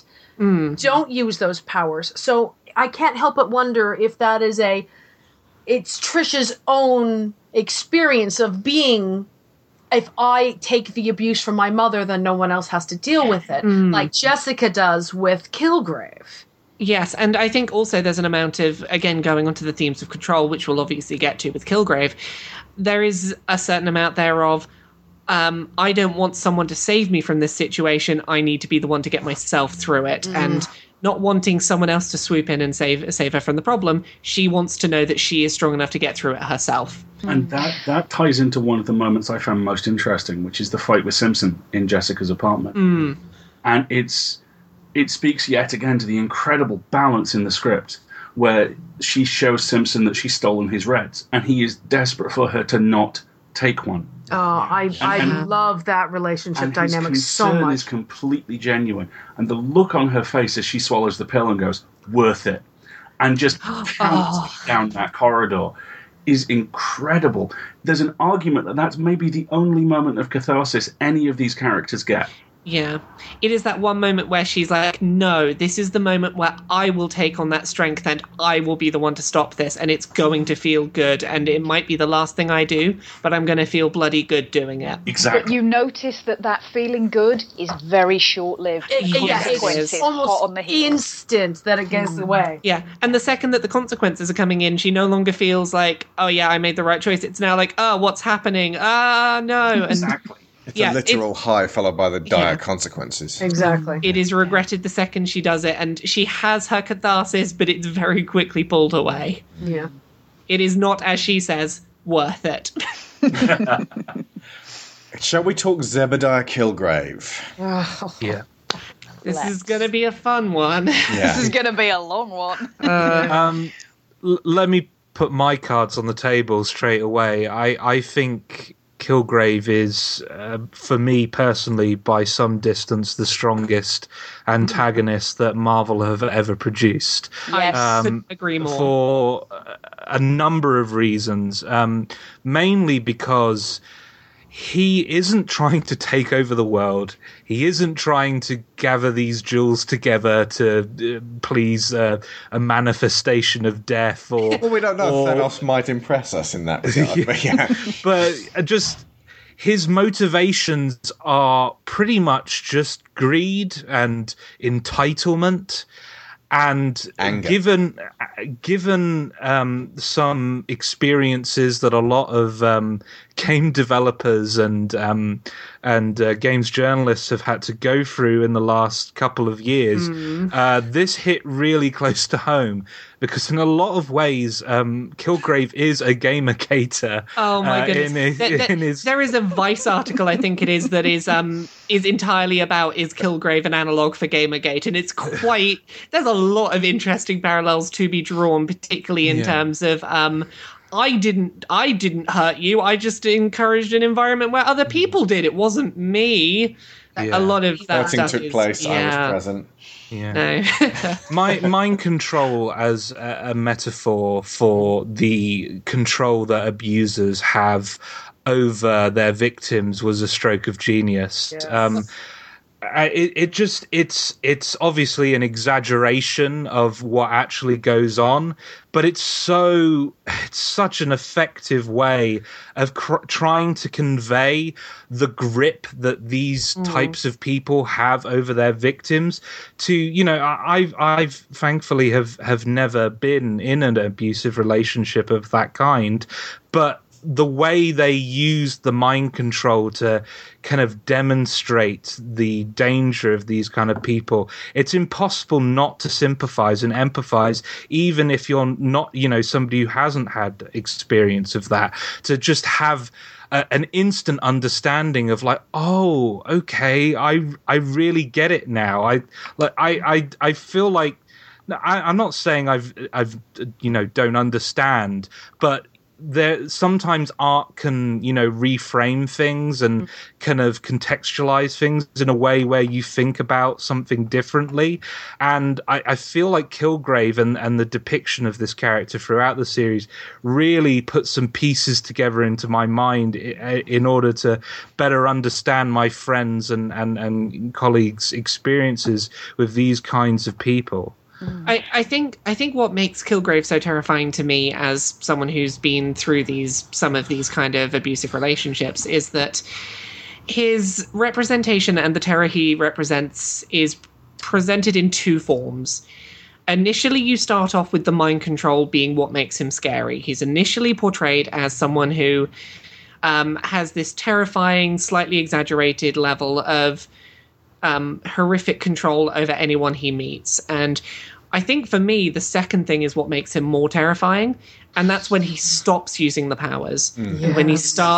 When he starts controlling people without using mind control, and when it's just the threat of someone who has been abusive to you in the past using whatever abilities it is they have to abuse you again in the future. That present threat allows them to continue controlling you long past the point where mind control powers are no longer being used. The creepiest scene by some distance for me, well, not scene, but series of moments, was when Kilgrave requested that Jessica send him pictures of her at 10 o'clock every single day. Oh, Yeah. that's the episode that caused me not to sleep. Yeah. It's I'm not mind controlling you, but I'm also giving you no choice but to do what I'm saying. Yeah. I can't help but feel that Melissa read 50 Shades of Grey and that's what we said. And realised that Mr. Grey. Wait a minute, this character's an antagonist, not a idealised figure. This guy is a villain. Why has this writer? Right, okay, I'm writing the script for Jessica. He had the miserable misfortune to actually opt in to watching that last week, and Christian Grey is more unpleasant than Zebediah Kilgrave. All of you women out there who get your jollies reading 50 Shades of Grey, stop. There are so much better out there. But you're not listening to this show anyway, are you? I think that photo scene is like, it's one of 2 points that like were the 2 points where I felt very unsettled for very different reasons. And it's episode 1's very over-the-top moment of the young woman in the bed, who she won't leave the bed, and it's that moment of he told you not to move, didn't he? Yeah. And you counteract that with the opposite. Yeah, Hope. And you counteract that with the moment of, I'm not controlling your mind, but you're going to send me pictures of you smiling every day at 10 a.m. because otherwise I'm going to do something you won't like. And it's those two very different kinds of control, where it starts off with just this very exaggerated, like, this person has no choice but to not to do what this person's making them do, and then this very different style of, oh, you take away the mind control powers, this person who is a victim of abuse still has no choice but to do what he's making them do. One of the most... Oh, sorry, you go. Internal, it's like the narrative itself is internalizing the abuse. Yeah. You start with having this very external experience of a supernatural force causing these horrible events, but as the episodes progress, you as the viewer are starting to feel and being given that emotional experience of the abuse being self-controlling and coming internally. And I think that's what makes this such a good representation of being a victim of abuse for people who haven't gone through it, in that it gives you that very over-the-top initial depiction that is very easy to imagine from an outside perspective because of this external force. And then as the series goes on, it very slowly internalizes that to the point where it's like, oh, those things I was feeling in episode 1 toward Hope are the things that I should be feeling now towards Jessica in episode 6 or 7, regardless of the fact that these mind control powers aren't being used. On top of all that, there are kind of two very specific metafictional filters to Kilgrave, which only make him more unsettling. And the first one is the casting of David Tennant. Because Tennant very, very clearly takes almost all the mannerisms and speech patterns of the 10th Doctor and curdles them. So constantly you're going, I'm familiar with this character. He's basically lovely, and he's not. And it constantly rattles you, and it constantly puts you on edge. And it's someone who should feel safe. Yes, that's exactly the way. That is the perfect way to describe it. And that in turn feeds back into the abuse narrative. You should feel safe with this person, and you don't. Yeah. So it causes the doubt and the cycle, It's like when Robin Williams does the creepy thing in 1 Hour Photo and Insomnia, because you're thinking, no, this is Patch Adams. This is, Mrs. Doubtfire. Stay good, Jumanji. Stay good. But no, it's obviously Tennant was even more chilling even than that. Yeah, and it plays really nicely again also into the fact that, like, if anyone saw that person out of context of Jessica Jones, they'd be like, what is there to be scared of? It's just the Doctor. It's he's fine. And it's this anyone who's looking in from the outside is going to see someone who is harmless and who is not a problem, unless you're inside this situation. Yeah, exactly. Somebody who's tall, well-dressed, obviously has money. Yeah. And charming. Well-spoken, charming, And you have to be inside this situation to understand how terrifying he is. Yeah. And that's what was so brilliant about this. This is the way that he chooses to exert his control over her from a distance. Every day at 10 o'clock, you will send me a selfie of you. Now, a lot of people would look at that externally and go, well, what's so terrifying about that? It's just a picture. It's not as if he's asking for nudes or anything like that. It's just a picture of you, which anybody can see you as they're walking down the street. But the point is that means every damn day at 10 o'clock, she has to think of him. She has to remember everything he's ever done. And she has to remember that she is powerless to get out of that particular situation at that time. It's, I have no choice but to do what he's making me do. And he is controlling me right now. And that is the key element of so many abusive relationships that people don't get. It's not the things, it's the context. It's the way it's making you feel, and it's the fact that the person who's doing it, on some level, even if they refuse to acknowledge it to themselves, they know how it's making you feel, and they're still doing it. The most extreme manifestation of that is when Ruben is killed. Jessica's reaction is to try to get herself locked up in Supermax prison. Her harebrained scheme is, he'll come for me. She doesn't want to lay down in front of her the notion that what if he just goes, oh, no, she's in Supermax prison. I'm not going in there. In which case, she's going to spend the rest of her life in hell, a self-imposed hell she didn't have to be in, thinking about him all the time, ceding control in an effort to take control of the situation. Yeah, and like there are so many ways he could still take control, because even if he does come for her, we've seen in the past that he's manipulated security guards to get rid of security footage. He's done mass-scale manipulation to get her out of places while still leaving no trace. She's like, no, this will be the one where I'll catch him. This will be the one where he'll leave some evidence. And like, there's no reason to believe that other than that she's so desperate, to take that control back. For catharsis, exactly. It's an extreme shock reaction to the fact that she that it's in her bed and it's a person she knows and they're dead, and it's a direct result of her being part of this chain.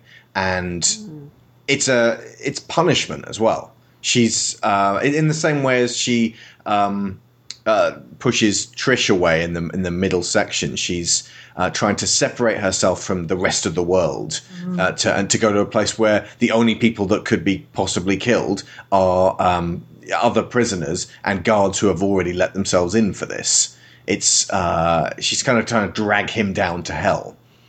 Yeah. There is one thing that the show at no point does, and I can't articulate how grateful I am for it. It's never camp. Kilgrave is never cheesy. He's never a Batman villain. And this is a man who wanders New York in a purple suit. He is always a heartbeat away from being the 1960s Batman TV show Joker. And they never, ever do that. And that folds onto the tension again, because you go, oh, no, it's okay, it's a superhero show. They'll overreach in a little bit. And it never does. And he's always plausible and charming, and he always resets, and he always refuses to let you forget what he really is. Another great thing about the depiction of Kilgrave is I feel with mind control, that's an ability where you can imagine the slippery slope of corruption that having an ability like that would have on a person who obtained it. And you almost don't need the kind of abusive backstory with his parents, because I can just imagine a situation like the situation the show shows you, where the neighbor comes over and joins him and Jessica, and Kilgrave forces her to tell the truth. And how many situations have we all been in where we've confronted someone and you just, I know what you're actually doing here. I know what you're actually thinking. Why don't you just actually say it out loud and let us all know? And having that ability to, force that information out of somebody, you can see the appeal. It's not right, but you can see the appeal of that ability. And then slowly you start justifying other things. Well, I can't afford that candy bar, but it's not going to hurt anyone if I just take this and nobody knows. Oh, I haven't got enough money to pay for this meal.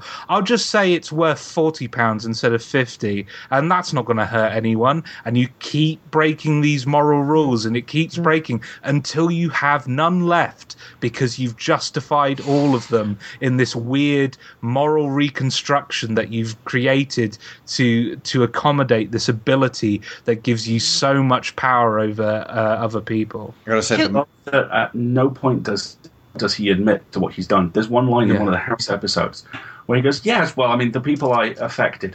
And that quarter second between the people I and affected betrays That's all him, you ever get. because you can see him going, I've caused deaths. I can't face that. Let's say this instead. The slippery slope of Kilgrave's self-justification, I think, is really interesting in the sort of very fine line that Jessica Jones walks with it, where a lot of shows like this would try and humanize their villain by saying, here is the justification for why they are the way they are.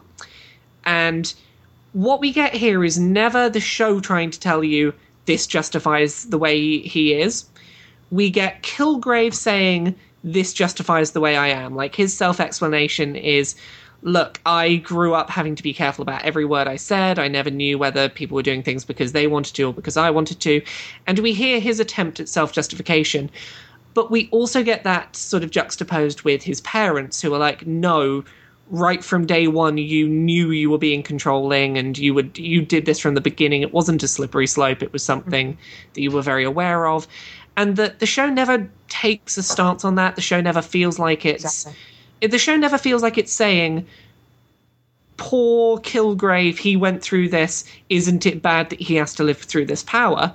What we get is Kilgrave explaining downsides to his power that we can empathize with, and we can say, I can understand how if you had this power, that would be a concern for some people. We don't know if it's a genuine concern or just a self-justification for Kilgrave. Absolutely, yeah. And what we also see is Kilgrave's actions, which very rarely line up with his self-justification. And it's like, the things you're saying, yes, they make sense, but that doesn't mean we have to believe that they are that they are things that you actually believe. Absolutely. He is a character that you understand why he is the way he is, but the show never paints him as anything other than morally repugnant. Like, he's not like Loki, where there's a level of relatability to the way he is. Yeah.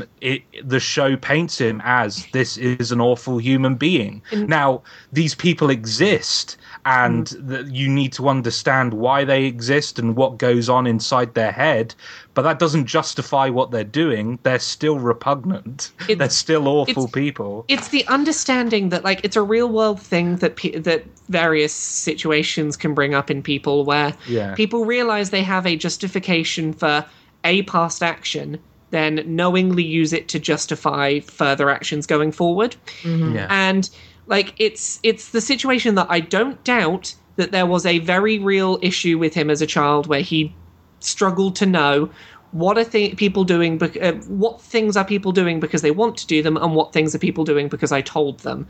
I don't doubt that as a child that would have been a very real conflict for him.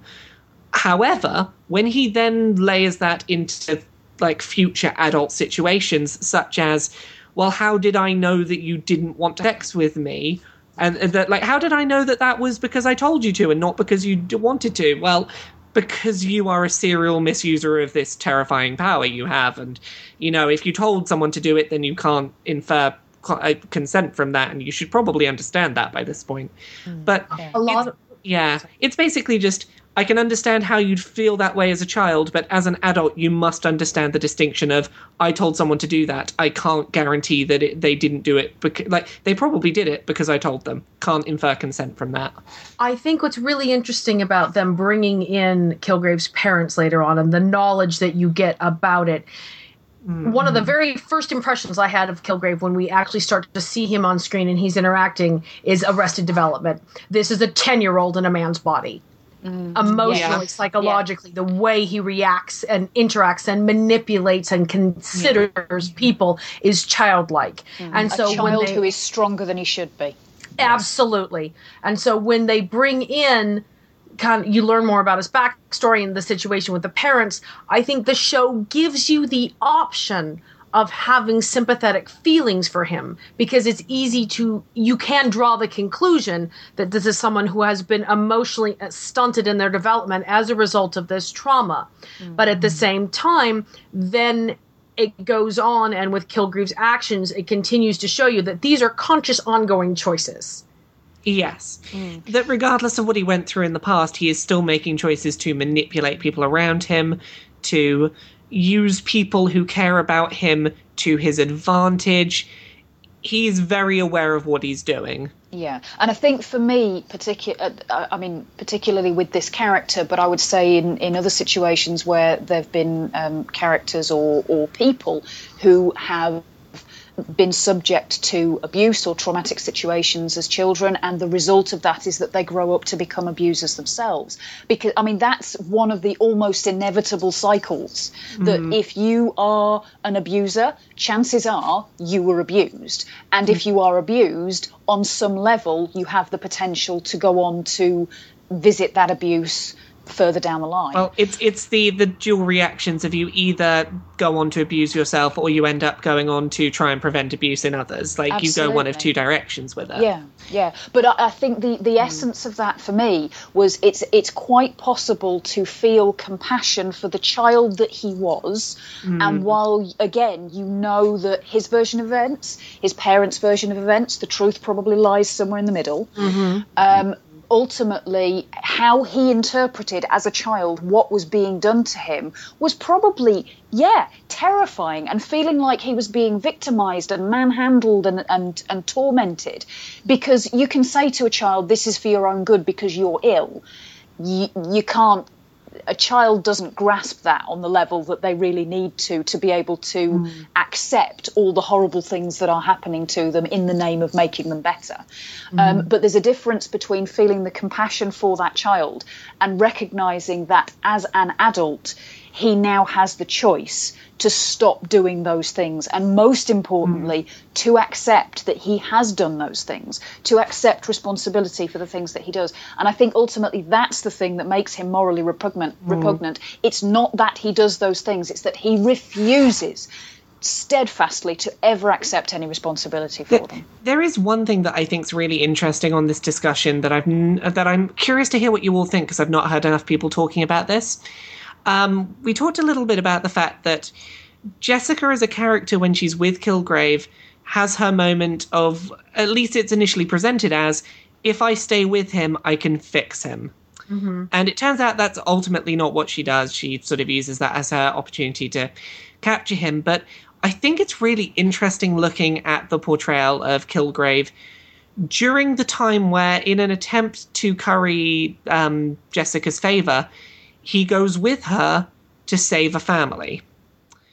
And this situation of, right, if what you want is to be with me, then we are going to channel you into doing something good. We are going to try and show you good ways of using this ability and ways of doing the right thing.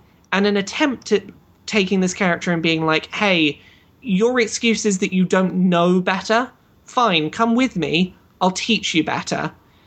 And this, whether it's feigned or not on Kilgrave's part, you've got this moment of, I can maybe do something better with my life that is still fulfilling to me than what I've been doing. And then as he has his moment of trust, bam, that's gone and he's locked up again. And I think what's kind of interesting about that is the potential there to momentarily, again, make you feel some sympathy for this character, that whether you believe or not that he is capable of change, it is presenting him in a situation where he clearly is trusting Jessica, where he is clearly putting some faith in her not to betray him, and that she takes advantage of that situation. And the fact that that is presented on both sides, it's presented primarily as a victory for Jessica, as you found a weakness, you found an opening, you managed to get him locked up, but that it's also in some ways portrayed as this moment of betrayal of a character who's morally repugnant and who we've spent half the series up to that point detested by. I think it's a weird, interesting juxtaposition of emotions there. Well, I think it's one of the things that emphasises his character as being almost entirely sociopathic, and the fact that definitely. he acts, he does things, and he can choose those things at random, seemingly, and there is no particular moral code, be that what we would consider to be a positive moral code or a negative moral code, that drives him in any particular direction. He does whatever seems the most beneficial or fleetingly appealing thing to him in any given moment. And again, that's one of the things that makes him so terrifying, because we fear, as humans, nothing so much as the unpredictable. Yeah. If somebody has a bad moral code, a negative moral code, at least you can rely on them to be driven by that moral code and to do things that are consistent with that moral code. If this person will do whatever it pops into their head to do at any given moment, and there is nothing dictating what that thing is, how in the name of God are you supposed to know how to deal with them? Yeah. It's also very interesting to me that after that experience, Kilgrave uses every opportunity to bring it up. He dines out on the fact that he was a hero once. He says it to his parents. He says it to Jessica. He uses it to manipulate Hogarth. It's such an easy thing to flip, because it's that moment of, she has manipulated him when he was trying to, or at least on paper, he did something good, and she manipulated him in order to get what she wanted. So he feels morally justified, so why wouldn't he tout it? And on paper, he can totally justify that. And Can I ask a question maybe on this whole timeline? I don't understand why Kilgrave went to the effort of winning the poker game, paying money for the house, and then letting the family go. I don't understand that. I think I have got an explanation for that. It's because of the limitation of his power, because it only lasts like 10 or 12 hours, and the complications involved in kind of buying and selling a house, if any person along that chain suddenly gets, becomes lucid and goes, oh, wait a minute, suddenly he has to explain why he's got this house and all of that. By doing it legitimately, it's nice and clean, and he has ownership, and he doesn't have to deal with anyone else. I think that's another example of a really good example of manipulation on his part, where consent matters to him. When consent matters to him, he will pay attention to it. Like, it is important to him in this situation that the person selling the house consents, so that 12 hours later they don't come back and contest the sale. And he wants privacy for what he wants to set up with Jessica. Yeah, and he's like, okay, it is important that this person willingly leaves and is not going to come back, and as such, consent is important right now. That is the only time we ever see him pay attention to consent, is when it's about long-term benefit for him. To a degree as well. Sorry. Go on, Sharon. I think your point's more relevant. To a degree as well, I think he also wants to be able to show that off to Jessica. Absolutely. To be able to say to her, look what I did. I bought you a house. Not just that, I bought your house. And I bought it for you. But there's another terrifying level of control with what he does. And it links to the little chant that she does to try and bring herself back to a focused position. Yeah. The reciting of the street names of where you lived as a child, and she explains it to Hope, and she gets Hope to do it. To try and focus her. And the way I interpret that, because they never explain it completely, which I thought was beautiful, but the way I interpreted it was, listing those street names is focusing you on a point in your life before the abuse happened. It's taking you back to a point where you were safe, where all of this hadn't happened. And by buying that house and putting himself in that context, he is taking that away from her. He is taking away her her place of safety in her mind. I don't even think he was trying to be that malicious in doing that, though. He doesn't. He doesn't have that kind of "I'm going to hurt you" kind of thing. He's not a real deep thinker. It's not that I'm going to hurt you. It's I'm going to control you. Yeah, it's refreshing, because his character could have gone so wrong, because they could have gone down the sadism route. And they could have gone for more and more exotic things. But when he says, if we're not back within 2 hours, take the skin off each other's faces, he's not saying that because he's like, I don't want you to be in pain. He's just saying that to say to Jessica, dire things will happen if you don't make us come back. There will be consequences. Like, it doesn't matter what he threatens there. It's just something to be like, I still have control. Yeah. You still have to do what you've said. And I'm so bored of sadism. Anyone who listens to this show will know this by now. That it's an overused currency. So seeing the idea of, I completely get what you mean about like him. I completely get, Josh, why he is your like way up in front best Marvel antagonist. He's probably only just behind Loki for me, and that's only because Tom Hiddleston's so incredibly cinematic in how he plays that guy. And also because I root for Loki. I don't really root for Zebediah. There were moments when I was rooting for him, but I kind of want Loki to succeed in some capacity. With Zebediah, it's good that he's dead. Once he got like amplified, I was thinking, this is just going to escalate. He will just keep pushing and pushing on this until he does something atrocious. I want to go on the escalation tangent when we get a moment. Yeah, no, go for it, I'm done. Go for it. No, Laura, you had a point. Go ahead. Oh, sorry, Laura, did I... That's all right. I'm so sorry. All I was going to say was, I definitely agree on Josh's side of that. For me, he is far and away the most terrifying villain Marvel has done, and the best villain they've done, just in terms of the fact that he has the most grounded, relatable threat. And for me, that is what makes him so fantastic, is his threat is so real and understandable, and there is such a value to sharing the experience of that threat. I'm not going to dispute terrifying. He's way more terrifying than Loki. Oh, God, yeah. Yeah. He's definitely I find him the most terrifying psychologically. Yeah. In terms of... I can't say he's my favorite villain, though, because I'm inordinately fond of Fisk. Fisk is fantastic as well. Like I think my big point about like earlier the TV shows being better than the movies in the MCU at the moment, it's largely down to the villains. I think the Netflix shows have done such a better job with their villains overall than the movies. It's because, I mean, with TV, it's a medium that allows characters to breathe in a way that movies can't. And with a film series, you can allow a protagonist to breathe because you're going to have several movies with these guys. But often villains are kind of a one and done affair with these, especially with this genre. And what I will say to counter that slightly very quickly is that one episode of Jessica Jones had me more convinced that this was a solid villain than most of the Marvel movies do in a considerably longer running time. So I will say, like, it's not necessarily the series length. That first episode really well encapsulated him as a terrifying villain. I absolutely agree. I mean, the writing is there right from the very beginning.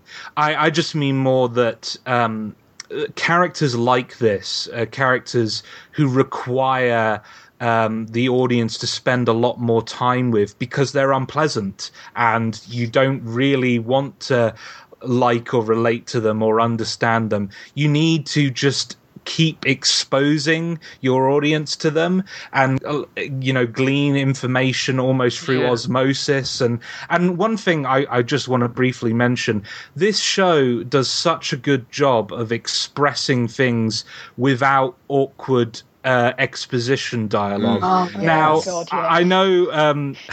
I know most of the people on this panel like Daredevil, the TV show, but I wasn't a fan of some of the dialogue choices in that show because it did feel like some of the characters were going, right, audience, now I'm going to explain blah, blah, blah, blah, blah, blah, blah, blah, blah, blah, blah, blah, blah. But in this, it does such a good job of... Lawyers, man, we're wordy. As great as Fisk was as a villain, there was some considerable pacing and conversational issues with Daredevil as a whole series, but Fisk was a fantastic villain.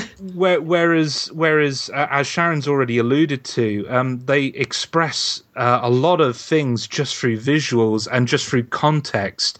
The moment where Kilgrave purchases that house, they don't, do this huge he has purchased the house that Jessica Jones lived in. It's almost like he's destroyed her childhood. They never draw attention to that. They never, explicitly point to that, but you draw that conclusion organically.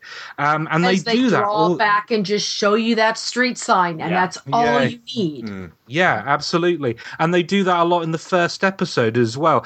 There is a scene where Jessica does explicitly explain why she's doing reciting her street and what have you to Trish, but it's in a context that makes sense. And up until then, it's just she just does it. She doesn't explain it to the audience. You just naturally, organically figure it out. And the way they do that with Kilgrave as well, just as a character, a lot of the things he does and a lot of the aftermath of his actions and stuff like that, it is all visual and all in the way people talk about him and all of that stuff. And it's really impressive because so many shows just don't trust their audience's intelligence and feel like I'm going to explain exactly what thematically is going on here and explain exactly what the intentions of everyone involved. No, you don't need to do that. Just frame things in a certain way. Give us a specific context. And all the way through the show, it does that magnificently. And we kind of alluded to this right at the beginning, but in terms of that whole idea of giving the audience credit for understanding what's going on, I think the big thing structurally that this show does right from the beginning is it doesn't give you a superhero origin story. It doesn't give you an origin story for the hero or their villain or what their conflict is. It throws you right into the middle of, this is a superhero. They have a primary antagonist. You will discover who that antagonist is and what powers this person has and who this person is organically through the show. We don't need a season to reach them being a superhero. It just throws you in and expects you to pick it up as you go. Which is so refreshing for this genre, because I as much as there are plenty of superhero origin stories that I really like, I'm kind of getting a bit tired of the template and really want to, jump straight into the meat of good storytelling, where these characters really get to grow. And I appreciated that Jessica Jones was like, yeah, these people have powers, let's just go. It's because they're such slight exaggerations of their personality traits, in that Jessica is destructive and Luke is very, what would be the term? Very emotionally and physically walled off. Yeah, walled off. And that Zebediah, without his incredible power, would still be incredibly persuasive. They're just little tweaks that rather than going, look, get this person can leap tall buildings in a single bound. That it's just a case of, okay, right, this story with no superpowers at all could play out exactly the same if you just take it that Zebediah is a sociopath who is very good at persuading people to do things. It's why his interaction with Hogarth fascinates me. Yeah. Because you don't see any evidence that he's used his abilities on her. And to a degree, it felt like Daredevil was the same, in that the only actual powers being used are Matt's, supernaturally attuned senses. But ultimately, they were kind of playing that in a kind of, well, he could just have been, really particularly sensitive of a person. To Daredevil, though, it felt like it was working to its detriment. Like they were taking away anything remarkable about Matt and focusing mostly on how well he could punch men. Mm-hmm. And the amount of fighting began to numb. It was incredible fighting. Some of the best on TV, but the amount that there was. And I was so refreshed that in Jessica Jones, there's like 5 fights. But that's the point of Daredevil, is Matt becomes numb. He becomes completely numbed by his guilt and by his actions. And much like Jessica Jones, Daredevil has to do that to its audience. Yeah. It has to numb you with beauty and the horror and the pain of what the life Matt is experiencing becomes. But my reaction to that is, like, it was also doing the same with Wilson and saying, look, he is a monster, but he sees himself as righteous. I just recoiled from that, and not even in the end, just almost immediately. I was like, oh, well, you're just a monster. I cannot relate to this on any level. This monstrous behavior. I see it as the complete opposite. I think he thinks himself as righteous, but realizes he's a monster. Fisk fascinates me, just as a character. Yeah, Fisk is fascinating. I also think that there is an interesting thing very quickly to note. Both of the current Marvel Netflix series we have, the way that they're paced, episode 8 is the episode where you find out the villain's backstory. I hadn't realized that. Yeah, I believe it's episode 8 in both of those series. So I'm very curious to see if that continues. Just is that the pacing milestone they've hit, where it's like episode 8, you now need a backstory. But just the creative freedom that recording, that filming a season at a time and releasing a season at a time does, it completely changes the dynamic with your audience. Because now your audience has the opportunity to pick up all those tiny threads that you spend all that time putting in as a producer, as a director, because they are allowed to binge watch it. And all of the conversation comes from that narrative through play. It's completely different from the episodic DC Flash and Arrow sorts of things, where it is literally situation/fight of the week. Yeah. What's also really nice for the pacing is that they don't stick very closely to episode lengths. They aim at about 45 minutes, but there is almost a 10-minute window either side that they can extend or decrease an episode length. Yeah, which means they're not obligated to fill space. Yeah, and if they have more stuff they want to fit in, they don't have to cut it short, and that does wonders for pacing. Yeah. This should be a new standard for how TV works. It's more like reading a great book straight away if you choose to. Although a lot of people that I spoke to have said, look, I can watch 1 or 2 of these episodes at a time, but they are very, very dark. It was the other way around for me and Sharon. Like we wanted to just keep watching and watching and watching, and when we went away and came back just a day later, it took a while to re-engage. There were certain choke points with with this series for me where I had to have my moments of stopping. Yeah. Absolutely. That were very difficult, The but equally scissors there were bit. moments that I, there were Thousand cuts. yeah. Oh God, yeah. There were equally moments where I couldn't turn away, and I was glad to have it all there to bulk watch. Yeah. It just puts that control of how to pace it in your hands, which, again, themes of control, hooray! We haven't mentioned Jerry Hogarth yet. For me, she started out as a fantastic, compelling character, but by the end, she was a husk, and I don't know if that was the intention. Hogarth is a character who will be central to Iron Fist. Ah. In the comic books, it's Jerry. They've gender flipped the character for the TV show, and Carrie Moss was a phenomenal casting choice. But Heroes for Hire is even foreshadowed at the end of the show, because that bit at the end, Hogarth says about how her partners are trying to muster her out of the firm, and Jessica says, don't let them. I have a feeling that will be a setup for Hogarth consolidating power of the firm and setting up Heroes for Hire when Iron Fist comes in. She is a fascinating character. As a lawyer, oh Lord, that woman should have been disbarred years ago and has been disbarred at least 3 times in the course of this show. But when we were talking earlier about kind of Kilgrave's narrative and how it starts with the supernatural and then he kind of progresses into wanting to be able to do things without his powers, Hogarth's fascination with his powers come from the entirely opposite moral point. At the point where she says, imagine what you could do with this sort of stuff, we know very little about Hogarth and her background. And she's she's brusque and she's rude and she's obviously not above reproach, having, left a wife of many years for the hot young blonde secretary at her office. But she comes at it from the point of view of moral, and I don't want to say righteousness, but you can identify with her morals. She wants to be able to use this power for good. And then, unlike Kilgrave, who tries to step away, she walks towards.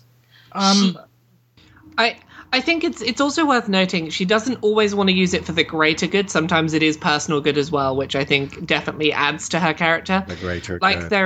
There is the really nice moment where they do try, there is definitely the temptation there of, hey, you're dealing with a legal battle with your ex right now. That could just go away. Yeah. And she certainly, even if she doesn't ultimately, act on that at the time, she is very tempted and aware of that. Oh, but she does act on it. Well, she does eventually. Yeah, she does eventually. She, at the time's like, let's just put the camera on, and then later she gets tempted further. I'm sorry to be the dissenting voice with this character, but I just felt like the conflict that she was facing didn't quite match up with the actions that she took in the show. It's too far. It's too far for me to think that someone would release this monster just to solve a very personal, intimate conflict. Obviously, that's a horrible thing for her to be going through. Blah blah blah blah. I mean, it's mostly of her creation, but I just, in the face of what Kilgrave is capable of and what he has demonstrated he is capable of, I just can't conceive of a rationale on the part of the character where she could justify the action she takes. I have an explanation for that. Yeah, so do I. Do you want to go, Sharon? I was going to say, I have a feeling everybody's is probably going to be quite similar. But I think it became very clear that the release of Kilgrave and using him to solve her marital issues, it goes way, way beyond that. She is fascinated by him. Yes. She personifies control. everything about her life is about being in charge, being in control, being able to manipulate the situation.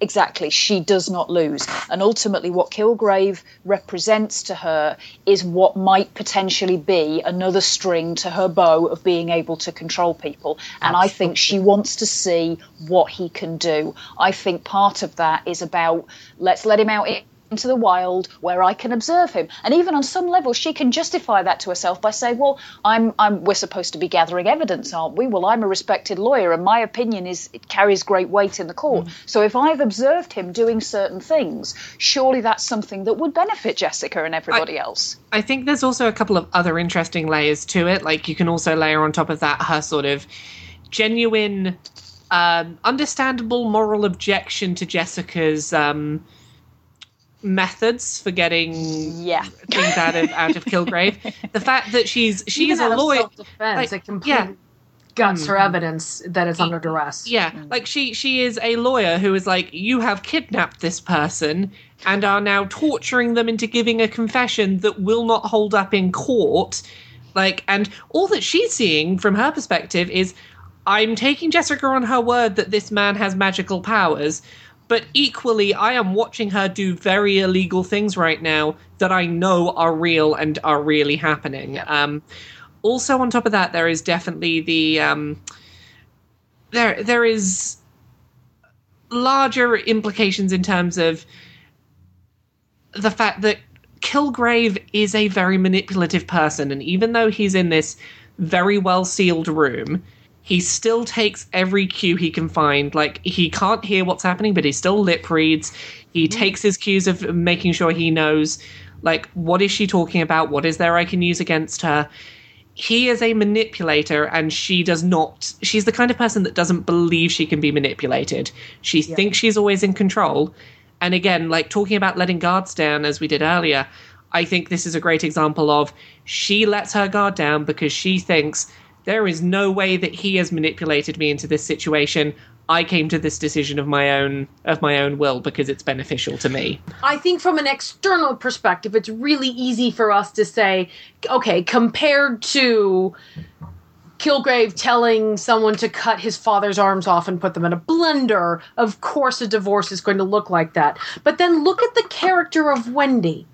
Look at how she's portrayed. Look at how she is an older woman who looks rumpled and messy and tired and exhausted, and she constantly has the bags under her eyes, compared to the absolute perfect professional perfection that is Hogarth. And that conversation in her house is so telling, where Wendy talks about and gives him the horrible idea of how do you avenge a death of 1,000 cuts? We know that their relationship is long and intense and personal, and much like Luke is in his own head about his own trauma, and Jessica is in her own head about her own trauma, Hogarth is in her own head about her own trauma. Yes. And each of these characters is justifying the decisions they need to make at the time to deal with their situations. Yeah. This is a successful professional woman with an extensive reputation, a large firm, and facing a situation where a past mistake is going to ruin her present and future. And not only does she fear, like, the obvious losses that could come with this, it's the battle of control, I think, is a big part of it. Absolutely. And it's really interesting, like, looking at Hogarth on a much smaller scale as an analogue for Kilgrave, like the Kilgrave and Jessica situation mirroring Hogarth and her ex-wife, where basically this is a situation of the person who is very, very powerful and controlling feels like they're losing control over the person that, you know, that they once had control over, and they are looking for anything that they can find to get that control back. And I think for Hogarth, more than the divorce itself or the money involved, it is, my ex-wife has suddenly gained all of this power and control in this situation, and that terrifies me.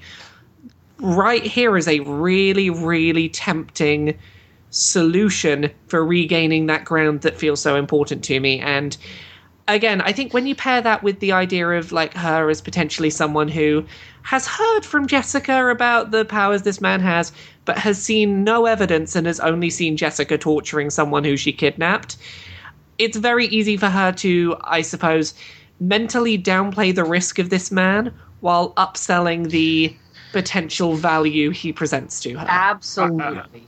I think for me, and this is, a subjective thing, ultimately my sympathies were always with her ex-wife rather than her. Oh, and because everything we see on screen, Calamity Jane, is very nice, and she's a doctor. She's at no point am I given any reason to think that this person was a bad person, and thus, it, in my mind, paints Hogarth as a very shallow human being who cares about, in my opinion, quite trivial and unimportant things like how attractive somebody is rather than how meaningful that person could be to you and your life.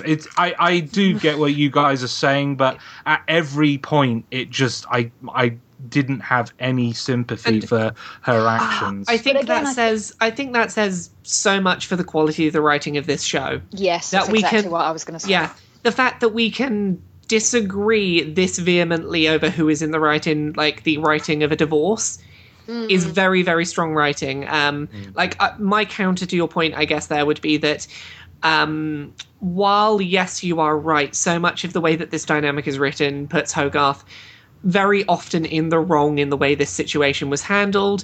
Yeah. You've equally got Hogarth's ex-wife is someone who, rather than walking away and like accepting that something has happened, she's being very vindictive about this, and she's like, right, I've been hurt, I'm going to hurt equally back. Yep. And it's this, her biggest crime is that she follows this idea of an eye for an eye. She tries to perpetuate a cycle of regret in that if I've suffered, then at least maybe I can find some catharsis from making you suffer as well. And neither side is flawless in this. It's just that Hogarth would potentially go to a very dangerous length to try and regain control. Like a very scary length that she'd potentially go to.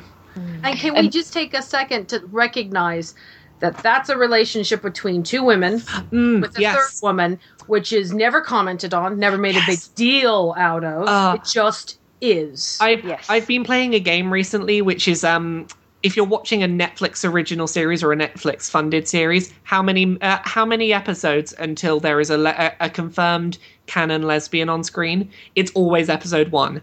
Like, every Netflix series has lesbians in the first episode. It's just a thing. I was watching Aziz Ansari's new show, Master of None, 6 minutes to lesbian. That's a great blog post title. I know. I would call this show that. But we're not Jimquisition.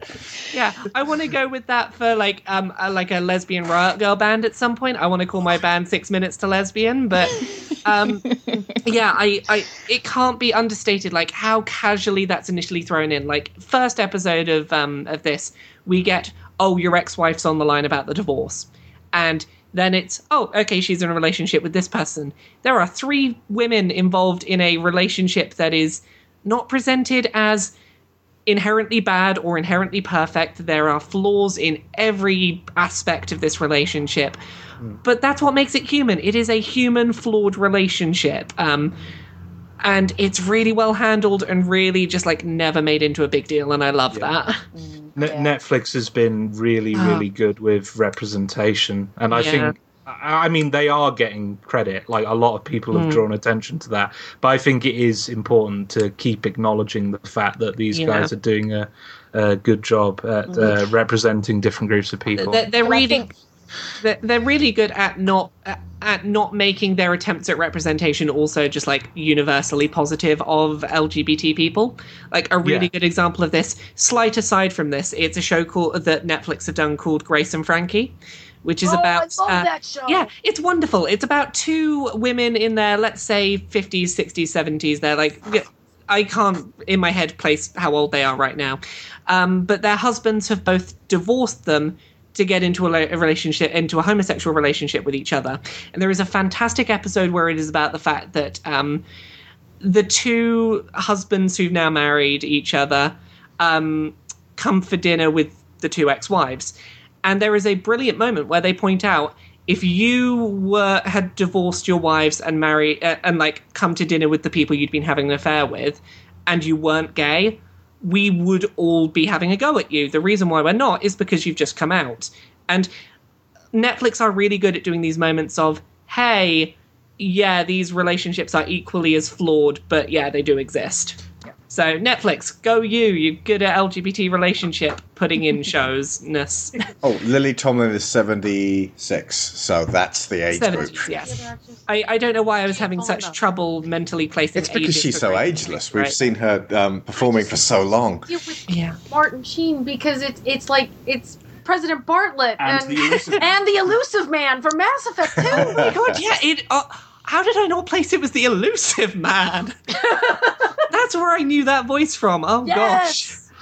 There's that bit where he reprimands Miranda and sounds exactly like Bartlett. Yeah. Well discussed, your blah blah blah. I'm not Martin Sheen. Yeah, just generally well done Netflix on LGBT stuff, particularly in Jennifer Jones. Jessica Jones. Speaking also of kind of just gender-related issues, one point I wanted to come back to.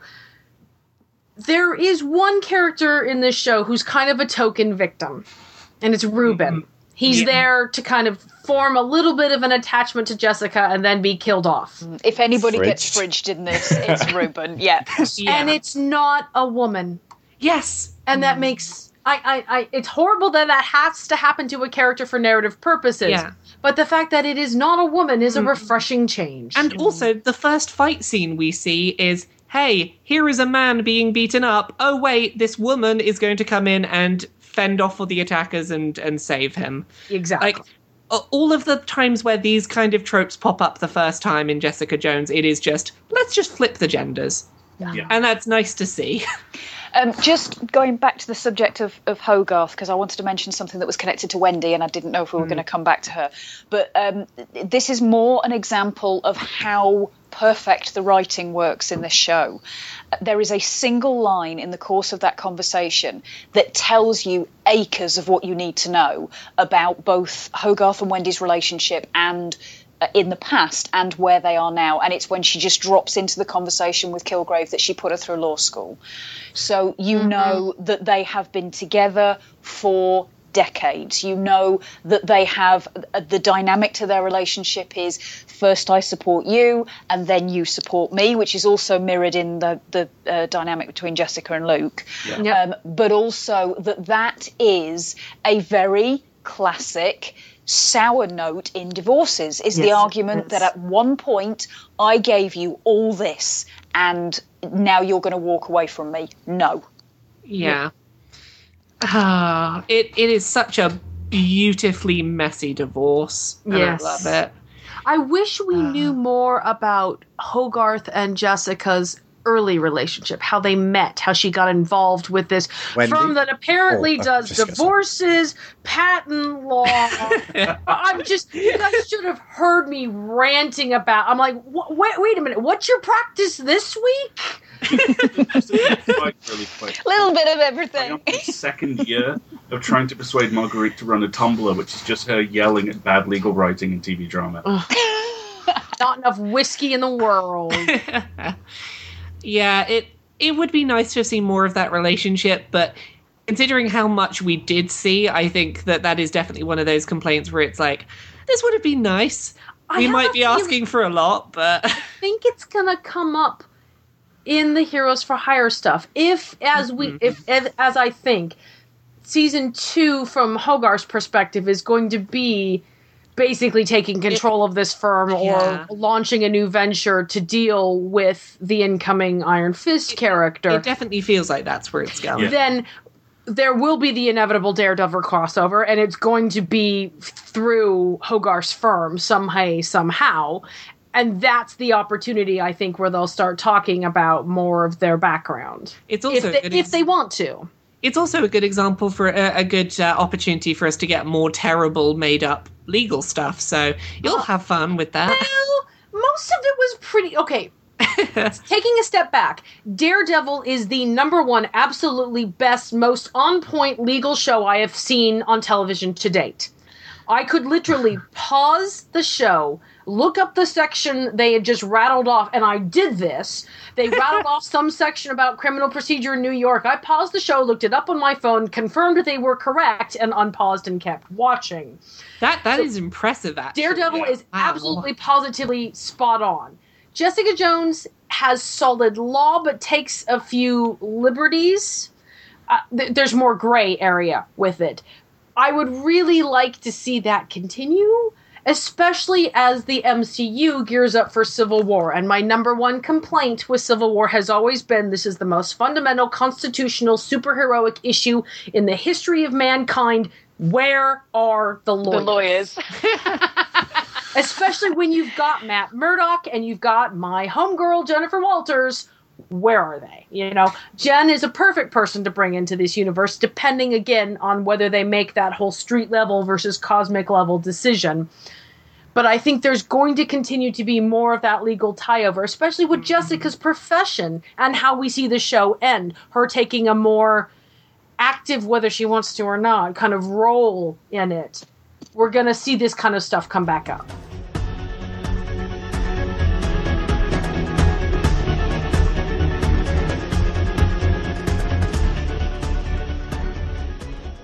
This episode is brought to you by Audible.com. Over 1,500... No, I'm kidding. We don't do advertising. Yet. We make a modest amount every month via Patreon, so thank you to everyone who helps us pay the bills. Every dollar counts. And hey, if you support us for $3 a month, you get to preview every podcast 2 days early. $5 gets you bonus material. $15 gets you mentioned on our shows as one of our particularly special sponsors. Now, we got more than ever this month. Our head boys and girls at the School of Movies were Ian and Megan Hopwood, Joel Robinson, Russell Osborne, Nick Grugan, David B., Mark Lush, David Garcia Abril, Maureen Foley, Ben Hayes, Stefan Gardenia, Kieran Datchler, Lorraine Chisholm, Livio Dela Cruz, Scott Corzine, Dan Mayer, and Erich Travers. And a big thank you to all of our supporters. You guys keep the shows going.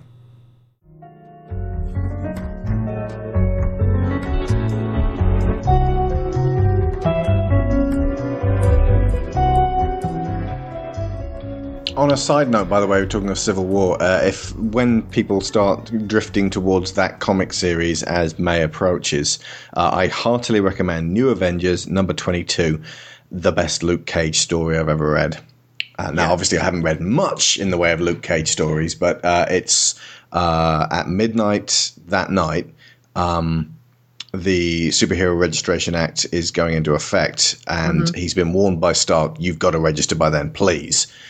And he sends away his wife and their child, who's someone we know, and basically says, I'm not going to do anything. I'm not going to fight Stark or do anything. I'm just going to sit in my home, and I'm going to wait until midnight. And they come for him at midnight and 1 second. And it's a really great little one-episode one-off, and I recommend everybody read that, especially if you like the Luke Cage character in this. Oh, I'm so excited for Civil War, that trailer that just went up. As Tumblr explodes with gay romance. I really can't blame them for exploding. That trailer was amazing. I love it. Any more on Jessica Jones? Because we've gone for 2 hours 38 right now. I was going to say, we might need to do a sequel to this, because I bet we could do another one. There's definitely stuff we haven't talked about, but is there anything which we would then, we will look back on tomorrow and go, I can't believe we didn't talk about this bit? One thing I really wanted to mention, and unfortunately it means going back to Kilgrave. Unfortunately, she says. Doesn't everything. But as well as sort of obviously his role as the overarching villain, as well as what he demonstrates in terms of the power dynamics of abusive relationships, and in addition to reading him as the psychic aspect of the shadow to Jessica's self, the other interpretation that I had for him was as a representation of mental illness generally. Now, this is going to be contentious, and I don't expect everybody to go with me on this one, but the way his impact is felt by his victims, it struck me that there's something about him that kind of shows in that idea of leaving you with self-doubt, and was this because of me or was it because of my illness? And you see that in how his victims behave after the fact. So there's a range of reactions, and they go from relatively innocuous. The guy in the support group who Kilgrave asked him for his jacket. Mm-hmm. And although that was a tiny thing, and Jessica even says to him outright at one point, "You lost your jacket. Boo-hoo, move on." But that's not the point. For him, he is potentially going to spend the rest of his life obsessing about the fact that in that moment, he, who is obviously quite a powerful guy generally, he seems like kind of a career type, doesn't do things he doesn't want to do. But in that moment, he wanted to give did. it away.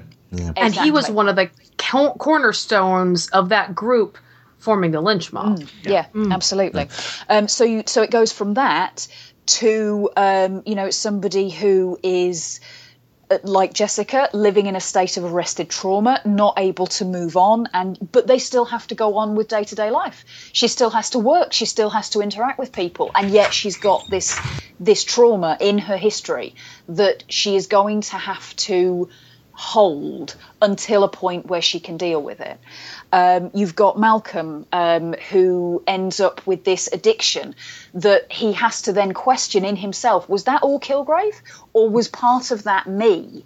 Did I have the potential to have that there anyway? You've got the motivation to inflict harm on other people, and that is most heartbreakingly exhibited in 1,000 Cuts with Wendy, who I would never up to that point have ever dreamed would have done anything so viscerally vengeful, and yet it's in her to do that, because that's the other thing. I think Kilgrave, to a point, can only draw out of people what kind of almost the seeds are there already. I'm trying to think of counter examples to see if I... I'm sure there will be. Again, this is just something that occurred to me. And then, as I say, it goes all the way up the scale to, somebody like the EMT who ends up on the dialysis machine, completely incapacitated, totally at the mercy and dependence of other people. And finally, Ruben, who, although he is murdered, effectively that is a suicide. He does it himself. Yeah. She mentions he's very sensitive about his neck, so that was a particular point of trauma. Absolutely. But just this idea that everything that Kilgrave has in terms of impact on people beyond the immediate, this is what he's making them do, they are all, or can all be seen as representations of how different people might react in the face of different mental illnesses or disorders or traumas. And you can look exactly at Hope's death as that, as the beautiful analog of not everybody can deal. Some people choose to interact and to recover from their trauma by taking their lives. And that is understandable. Yeah. And that is definitely, on the topic of Kilgrave, I think there's one thing that I sort of wanted to talk a little bit more about before you finish up on him. I think it's really worth noting how absolutely stunning the writing is of his self-belief that he is right in situations where the audience looks at him as like, no, how can you possibly justify this? Yeah. And like the big one that jumps to mind, and the big obvious one has with Jessica about rape, where it's like this moment of how can it be rape? I treated you well, I took you out for dinner, we did this, we did that. You were happy. And it's this sort of weird mix on how he justifies internally, I did all these things for you. These are not the things that a rapist would do, or that someone, like, whatever he's being accused of. It's, I did these things, whether you consented to them or not, that are not the things that are traditionally viewed as that type of manipulative or abusive person. As such, the fact that I overrode your consent doesn't matter. I wasn't acting like X abusive stereotype. Yeah. And I think the conviction with which those scenes are written, where particularly the ones where you've got Jessica acting as like, no, I am telling you that, like, I did not consent, that overrides everything else, and his conviction is like equally strong back, I think are some superbly written scenes about like the power of abusive people believing that they have really genuinely done nothing wrong. Well, and also Absolutely. just the idea that this cartoonish representation of the rapist, of the abuser, that society has built into the public consciousness is actually harmful, because it makes us think that only that kind of awful, creepy person could possibly do this kind of thing, when actually it could be somebody who doesn't even realize what they're doing is against somebody's consent. Like, rape doesn't need to be this, you know, violent thing. It can simply be a moment where you haven't thought it through, and then you wake up the next day going, was that person into that? It's that whole point of like, saying that you consent isn't in and of itself enough. You have to think about, is this person right now capable of consenting in a way that I know without a doubt is uncoerced consent?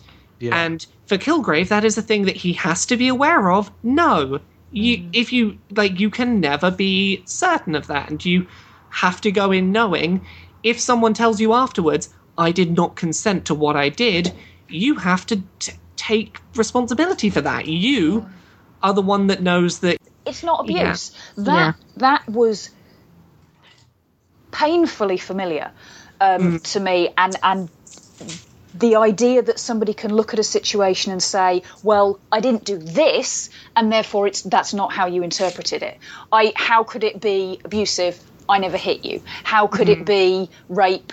You consented. The fact that they're in a coercive relationship to begin with, and therefore any consent that she gives is questionable, irrespective of whether he's controlling her at the time or not. It's, hey, if we don't get home in 2 hours, you're going to make two people slice their own faces off. Right now, my consent doesn't mean anything. Yeah. And, I think that's just... Every time we see that explored in this show, it just reminds me, like, quite how stunning, if difficult to watch, a representation of abusive relationships this is. Like, it goes so far beyond the surface level portrayal that I really think it is really valuable that this show exists. Yeah, absolutely. There was a cracking interview with Melissa Rosenberg as well, where she was talking about the fact that the abuse and the consequences and the psychological responses of all the characters are portrayed in in the way that they are, and the fact that they don't milk the actual abusive situations as much as certain other TV shows, which shall remain nameless, have a tendency to do. And she said, if I never see another rape scene in my life, I will be a happy person. And she said she had no intention of filming anything like that, because that doesn't tell you anything about the person's response. Yeah, like, we never needed to see that happen in this show to understand that it happened and the consequences of it. And, like, there are certain things, like when she first goes to Kilgrave's house and he says, like, I need to check that you don't have anything on you. And she's like, no, you don't touch me. And it's like little moments like that you don't need to show a rape scene, when you can have moments like, I don't consent to you touching me because of what you did in the past. Yeah, under any circumstances. Yeah, under any circumstances, you don't touch me. And that is so much more powerful than an actual depiction of a rape scene, which is just unnecessary when you have methods like this to show that. Yeah, and then that also gives so much more power to that final episode, where in order to do what she has to do, she not only allows him to touch Trish, who is her kind of representation of all that is good and whole and needs to be kept safe, and she allows her to be not only touched but kissed and held by him. How much self-control it must have taken for her not to just tear him apart at that. To not drop the facade that she was under his control. Yeah. to be able to watch her abuser unconsensually do things to someone else and to abuse that control in the same way that he'd done towards her, and she kept a straight face and did not give away the fact that she was struggling with that situation. That is a really beautiful depiction of strength. I can't believe that no one said smile yet. That as a means for the male side of the species to control the female side. We lightly touched on it in the selfies that Jessica had to send, but it's there's your Gamergate analogy right there. Oh god, there's your street abuse. Well, it's this whole moment of I don't just want to control you. I want you to act like you're happy about it. And I want the world to think you're happy. I want to be able to look at a smiling face and not someone who hates me. I want to be able to look at someone and think, you don't hate me for what I'm doing, and to be able to convince myself that 10 a.m. every day. Just smile. Flesh and just also right off my body. Oh god, yeah. And also the tying that in with that insidious sentence that I'm sure we've all heard at some point in our lives. Oh, smile, sweetheart, it can't be that bad, from a perfect stranger walking past you on the street, who has no idea whether it's that bad or not. And it's irrelevant. You want me to smile because it's going to brighten your day. Fuck off. Yeah, I feel sorry for people who say that to me because they get an earful. I bet they do. I am so glad I don't work in retail anymore because I can now shout at people when they say that and I don't get in trouble for it. So yeah, smiling is it is a very loaded act in terms of I'm not only going to control your actions, but I'm going to attempt to control your emotions and your external emotions and the way you present your emotions. I'm going to attempt to control those too. I don't want to have to look at someone who's unhappy to be controlled. And that's bloody terrifying. There's one other thing actually that we haven't mentioned at all, and that is Jessica's drinking. Yes. I've got it on my list of things to talk about. Do you want to field this one? Well, what struck me about it was that, first of all, I mean, she drinks in a very unapologetic way. It's not something that's ever really discussed in the show to any great length, and you can apply that to so many things. But it is mentioned a couple of times that she drinks maybe more than she ought to. You can kind of infer from things that have been said in the MCU before that maybe alcohol doesn't quite have the same effect on her as it does on people who don't have powers. So, there may be mitigating factors there. But there is no scene of stress where she doesn't take a drink. There is virtually no scene where she is in either her own home or somebody else's where there is not some form of alcohol in view. And I thought that was a really subtle way of showing that whether she is actively drinking or not, alcohol is always on her mind. She's always got it there as the thing that she can reach for when she needs it. And that peaks when you have that scene where she's going through all the drawers and under the sofa and everywhere, and all the bottles that she finds are empty. Josh, you mentioned on Twitter that there were going to be a lot of op-ed pieces about the amount of exit signs. Was that a joke, or did you actually mean that that's something significant about the show? I mean, I don't know the symbolic value of those exit signs. I just noticed them in almost every frame when people are inside a building. I'd love to hear somebody's interpretation of that. I haven't got one. The best interpretation I've seen on that is it's just it's usually the scenes where Jessica is present and that Jessica is facing situations that are difficult for her to face. There are usually exit signs within the frame, and the sort of fairly surface level reading of that being at all of these moments of confrontation, the urge to turn and run rather than face these situations is an ever-present option. That it is always something that's playing in the back of the mind of, I could just run away and leave this to be everyone else's problem. Yeah, it was happening with a frequency that it couldn't have been an accident, and they're big, bright exit signs as well. They're not subtle, so I thought it would mean something like that. It definitely seems to be primarily the times when Jessica is presented with the situation of either face this situation and put yourself at risk, or leave this problem to everyone else. And those are the scenes where she seems to have exit signs within the frame for the majority of her shots. Yeah.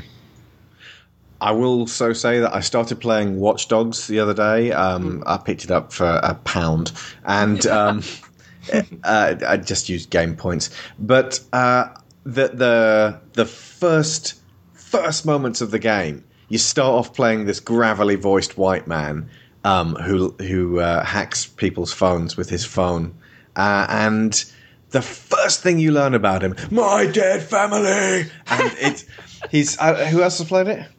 I have. I'm familiar with it. It shows you the scene at the beginning where he's driving in a car with his family. I think they show you it twice. And his little girl's got a little cuddly lamb, and the lamb ends up on the road because the car crashes. My dead family! And then there's the grave. And that's the first thing you learn about him. And it's like, that is characterization to Ubisoft. In Jessica Jones, it's the other way round. You get the behavior, and then more behavior, and then you start to think that you know what that is to do with, and then you go back further and you find out more and more about him. That is how actual characterization works.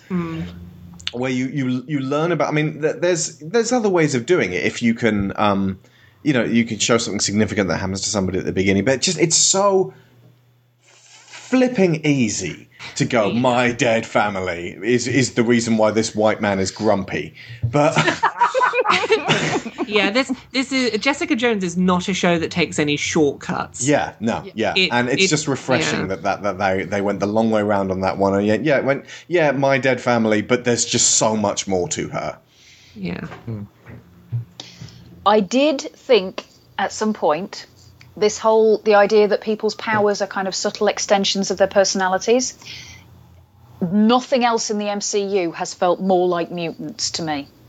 At least the Purple Man is a mutant in the comics. Yeah. Oh yeah, and as I understand it, the Purple Man is a mutant who they cannot call a mutant, and that is why he here has to be something else. A metahuman. Actually, yes. No, you can't or use am I the wrong? term mutant in the MCU. That's a legal concept. That is my point.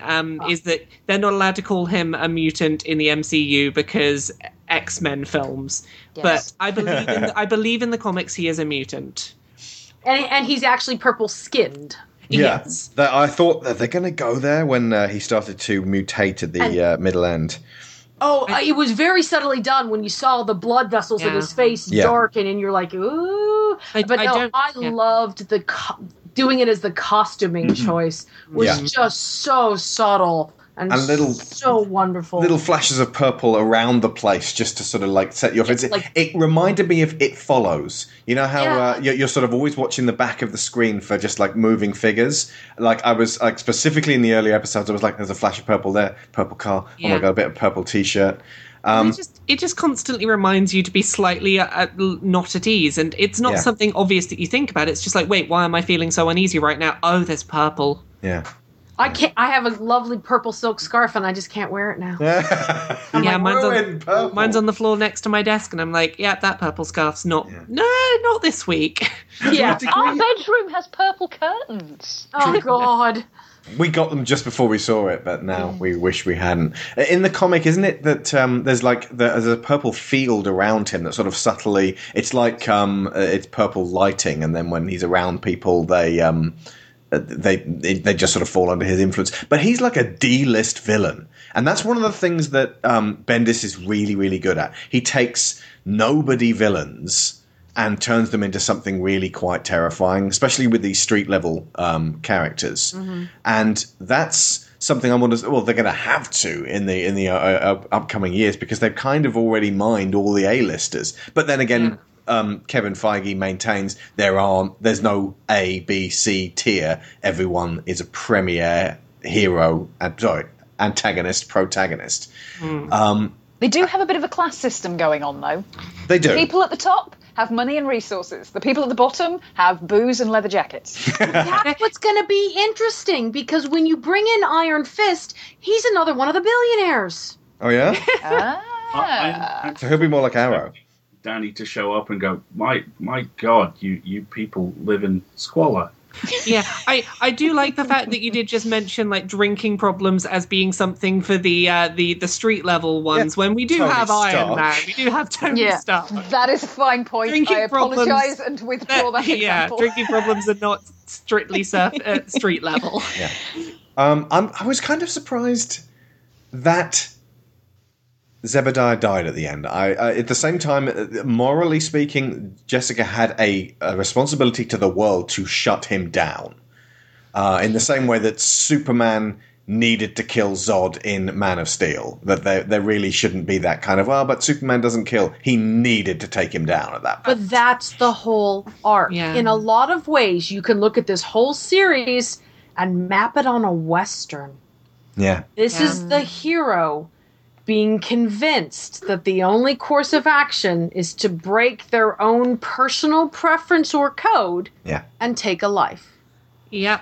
And I didn't necessarily see it coming, but I thought that the decision to have this be something that wasn't rewarding or fulfilling emotionally for Jessica was really brave and really like the only applicable ending you could have had to that, which is you got your revenge, it didn't help. Yeah. To the point where they don't even have a crescendo in the music. Yeah, I mean, it's just played flat. It just happens, and then straight away it's gone, and nothing has changed. Yeah. As I understand it, in the comic, he has a healing factor. I'm really hoping they don't break that out. No, they seem to already be talking about next season being a very different villain. So they certainly set it up to be much more of a typical episodic, case of the week sort of scenario. Or with OGH. But they've planted so many seeds. We have everything with Simpson and the red, white, and blue pills. I mean, that's a whole program in the comics with Nuke and, attempted super soldier serums and all of that. We have all of the IGF material, which is implying common origin, because we have not only what's Luke's dead wife? Reba Connors. However, she got a hold of it, which implies all those other people, which ties in with Kilgrave and the organization, ties in with Jessica's accident. So we could imply a common origin story there. Yeah, they certainly don't need Kilgrave at this point. They have more than enough other material to go work with. And I think just they've mined a lot out of that character in this season, and I worry if they did bring him back, and I'm glad they're not doing this, that you'd just start retreading a lot of familiar ground. Yeah. His death, I think, was a smart choice, because there are villains in other superhero movies or TV shows where they kill them off, and you're like, well, that's a wasted opportunity because you could do so much more with that character. But in this particular case, I don't think there's anywhere else you could go with him. They've kind of taken him to his natural, end point. And it feels like a concise character study in everything you can do with that particular villain and that particular threat. And it's absolutely in keeping with just kind of comic book pattern. You have a mentalist very rarely because of the havoc they wreak and because they get through everybody else's defenses. There's a reason there hasn't been one in the movies. What happens when you mind control Hulk? I mean, if you think about it, take a step back. If Kilgrave had not been arrested in development as a sociopathic 10-year-old, he would have gone straight to Congress. Yeah. This is somebody who would have gotten involved with Hydra and gone for much different levels of power. Ultimately, he's just a hedonist who wants to mind control somebody to drive him around for a week. And that's also really interesting that because of his ambitions being so small, Hydra just did not notice he existed. Not even a blip on the radar, though. I really expect the organization responsible for Simpson, the red, white, and blue pills, to have registered him. I originally thought that the reason Hogarth kept the sample from Hope was because, as a lawyer, I thought, evidence, okay, proof of rape, that's a good idea. Knowing then later on that she was trying to get genetic information to see if his powers could be duplicated, whatever lab that went to may have shown up. on Hydra's radar. So I would not be at all surprised if season 2 we get tie-ins of this group of not hiding but not being overt starts to come on the radar, especially with that wonderful throwaway line about, the woman who hired her to take photos of the husband and was actually a setup because she wanted revenge for a death in the incident. Yeah. And Jessica talks about, I know 99 in this borough alone.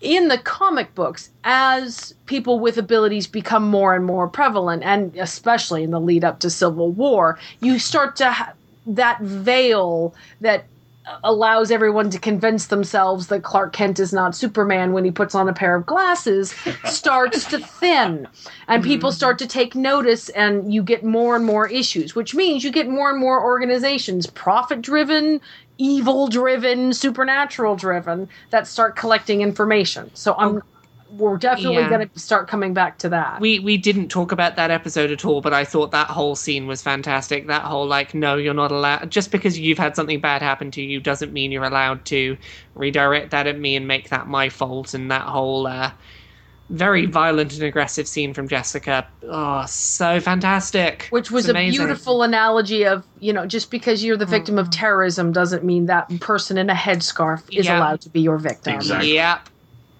So that was very well timed with its release. Yeah.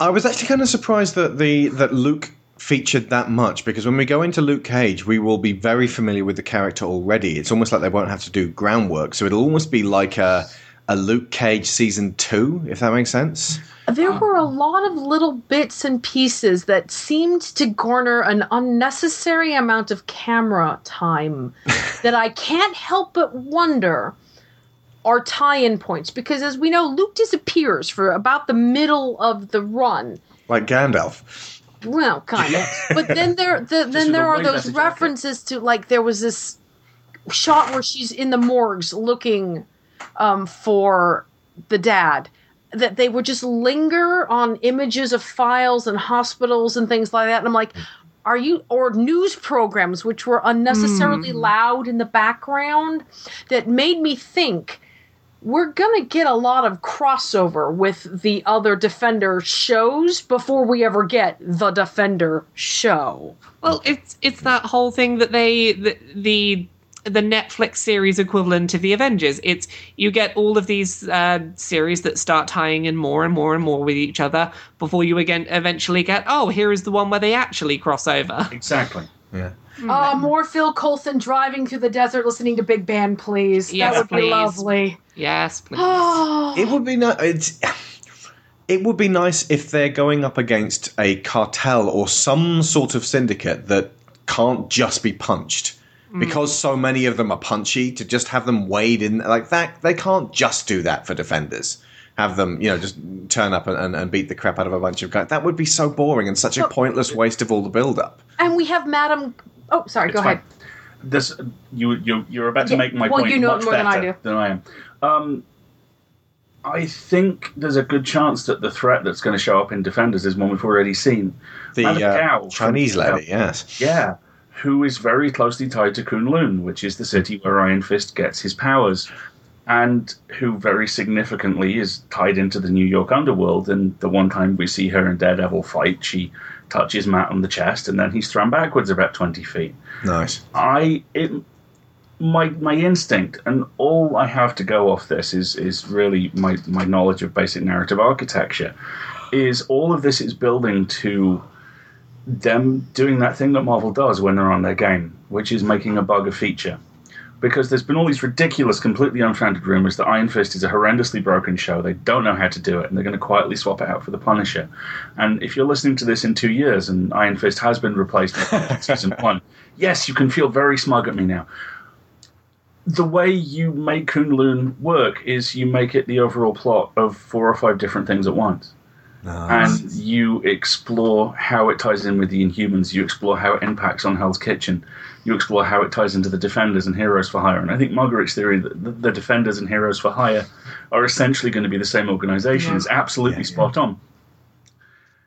I think we've seen a lot of what the Defenders is going to be about. I think a lot of it's Madame Gao, and I think a lot of it is the architecture of Hell's Kitchen. And as we get each one of these shows, it's going to zero in more and more and more. And I think Iron Fist is much like Civil War looks like it's Avengers 2.5. I suspect Iron Fist is going to be the Defenders Season 0. Gotcha. See, because now Winter Soldier feels like Civil War 0.5. Let's go. But yeah, that's when Marvel's on the game. Either way, I'm excited. I definitely am. And I engaged personally with Jessica Jones a lot more than I did with Daredevil. But I still thought Daredevil was a cracking show at times. And obviously, I'm in the minority. Most people absolutely love it. But it engaged, both of these shows engaged me a hell of a lot more than another favourite of you guys, Agents of S.H.I.E.L.D. And I think Jessica Jones and Peggy Carter are around about neck and neck. And we should really do that Peggy Carter show at some point. Yes. Quick before she goes to LA. Okay, so anything else on Jones? It's fabulous, and I can't wait for season 2. Yeah, It's wonderful. It's great. Okay. It's not easy, but it's good. Yeah. It's tough watching. It's not for everyone. I don't blame anyone who decides that they don't feel up to watching through it. I do blame the people who said they stopped watching it because it was badly paced and boring. Oh, no, people. Shush. No. Okay, and to close us out, I'm going to send you guys a picture of Dylan Moran as the Punisher. So hold on a second. Right, okay, so as we go, would you guys like to pimp your various podcasts? And let's start with Alasdair first. Yeah, I own a company that runs 3 podcasts and is about to run a 4th. We also have a digital magazine we've just launched. We do Escape Pod, which is weekly short science fiction, Pseudopod, which is weekly horror fiction that I also host, Podcastle, which is weekly fantasy fiction. Mothership Zeta is our quarterly digital magazine, which is an anthology of all those genres, with 1 or 2 from the podcasts, and some really kick-ass non-fiction stuff. And you can subscribe to a year's worth of that for $10, which is a ridiculous price. It's sufficiently ridiculous. I would be saying you should subscribe to this. It's a ridiculous price if I didn't own the company. And we're also about to bring on a 4th show, but I'm not the person in this room who is best qualified to talk about that. That would be me. Hi, I'm Marguerite Kenner. I'm a trainee solicitor by day and a podcaster by night. I'm the editor and host of Cast of Wonders, which is YA short fiction. Shortly, we'll be joining the Escape Artists family, and as far as I know, is the only pro-rate YA podcast out there. Ew. Yeah. Joshua? So I hail from the Cane and Rinse podcast. We take a game or a series of games and we analyze it and dissect it in detail. We've Much recently, like we've been doing here. Yes, School of Movies is often described as the movie equivalent of Cane and Rinse by a lot of people. We've recently launched Volume 5 of the podcast. We haven't released an episode yet into the wild, but the list is up there for everyone to see. You're doing Zelda now, aren't you? Yeah, we're doing all apart from those rubbish Wand of Gamelon. We're not doing those ones, but apart from those ones, Philips CDI ones. Have you actually got to play them all the way through to the end, each one? Every single Zelda game, we're finishing all of them. You have to cane it and rinse it. Oh my god! Yeah, and I've signed on sick for of that theme. Yeah, I've signed on for all of them. We've just recorded the first one, and now I'm playing Zelda 2. Oh God! That is an experience. It is an experience, and I have to finish it. Oh God! Oh, good luck! Good luck ever finishing it. Yeah. Anyway, yes, so you can find us at caneandrinse.com. Which also happens to, for folks who listen to our old podcasts, feature my good buddy Tony Atkins, who I started podcasting with. And I believe Laura K. Buzz may just have the one that probably requires no introduction, but introduce it anyway. Yeah, I have a bit of a list of podcasts. Yeah, go through them all. Let's go through the whole gosh darn list. So I do a podcast called Podquisition that goes out every Thursday. It's got Jim Sterling on it. We do silly and serious mixed talking about video games of the week. I also do a bunch of other podcasts. I do the Geek Night In, which is 3 ladies just talking about our geeky weeks. That's not any specific thing. It's just anything geeky we had that week. I also do the Oh No Video Games podcast, the Category Video Games podcast, the Year of Steam podcast, the Destructoid UK podcast, and Laura's Gaming Butts, which is a video podcast about the butts of video game characters, because I am incredibly highbrow. Other than that, you can find me at Laura K. Buzz on Twitter, Laura K. Buzz on Patreon, Laura K. Buzz on YouTube, or laurakbuzz.com, where all of the things I make just go up in a constant stream of content. Maybe you're the hardest work. I always like to describe you as the hardest working woman on the internet. I'm probably right. But I would certainly say your Patreon is probably the best value on the internet. Yeah. The amount of stuff you get for that. I put out a lot of stuff on Patreon. There's at least something every day, usually a few things every day. Oh, Sharon, by the way, you may not know this, but Gavin, the co-host on Podquisition, he was the one who, I believe, correct me if I'm wrong on this, Laura, he composed that you can fight like a cougar, you can run like a leopard, but you'll never be better than Commander Shepard. Yeah, love that song The so Commander much. Shepard song is written by my co-host on Podquisition, Gavin Dunn, Miracle of Sound. So We should get Gavin on. if you've ever heard that song, he did that one. He does a lot of good songs. Yes, he does. He's Miracle of Sound on YouTube. He makes a lot of good video gamey songs. Okay, ladies and gentlemen, thank you so much for coming on to talk about this show. It has been an unmitigated pleasure having you all together. Thank you. Thank you. Thank you for having me. It's been a pleasure to be able to talk about this somewhere. I've been looking forward to it since not even before we were halfway through. I was like, this is going to make it. We're podcasting on this, I believe were your exact words. And next week we'll be back with a commentary for The Empire Strikes Back. We'll see you for that. So I've been Alex Shaw. I've been Sharon Shaw. And school's out.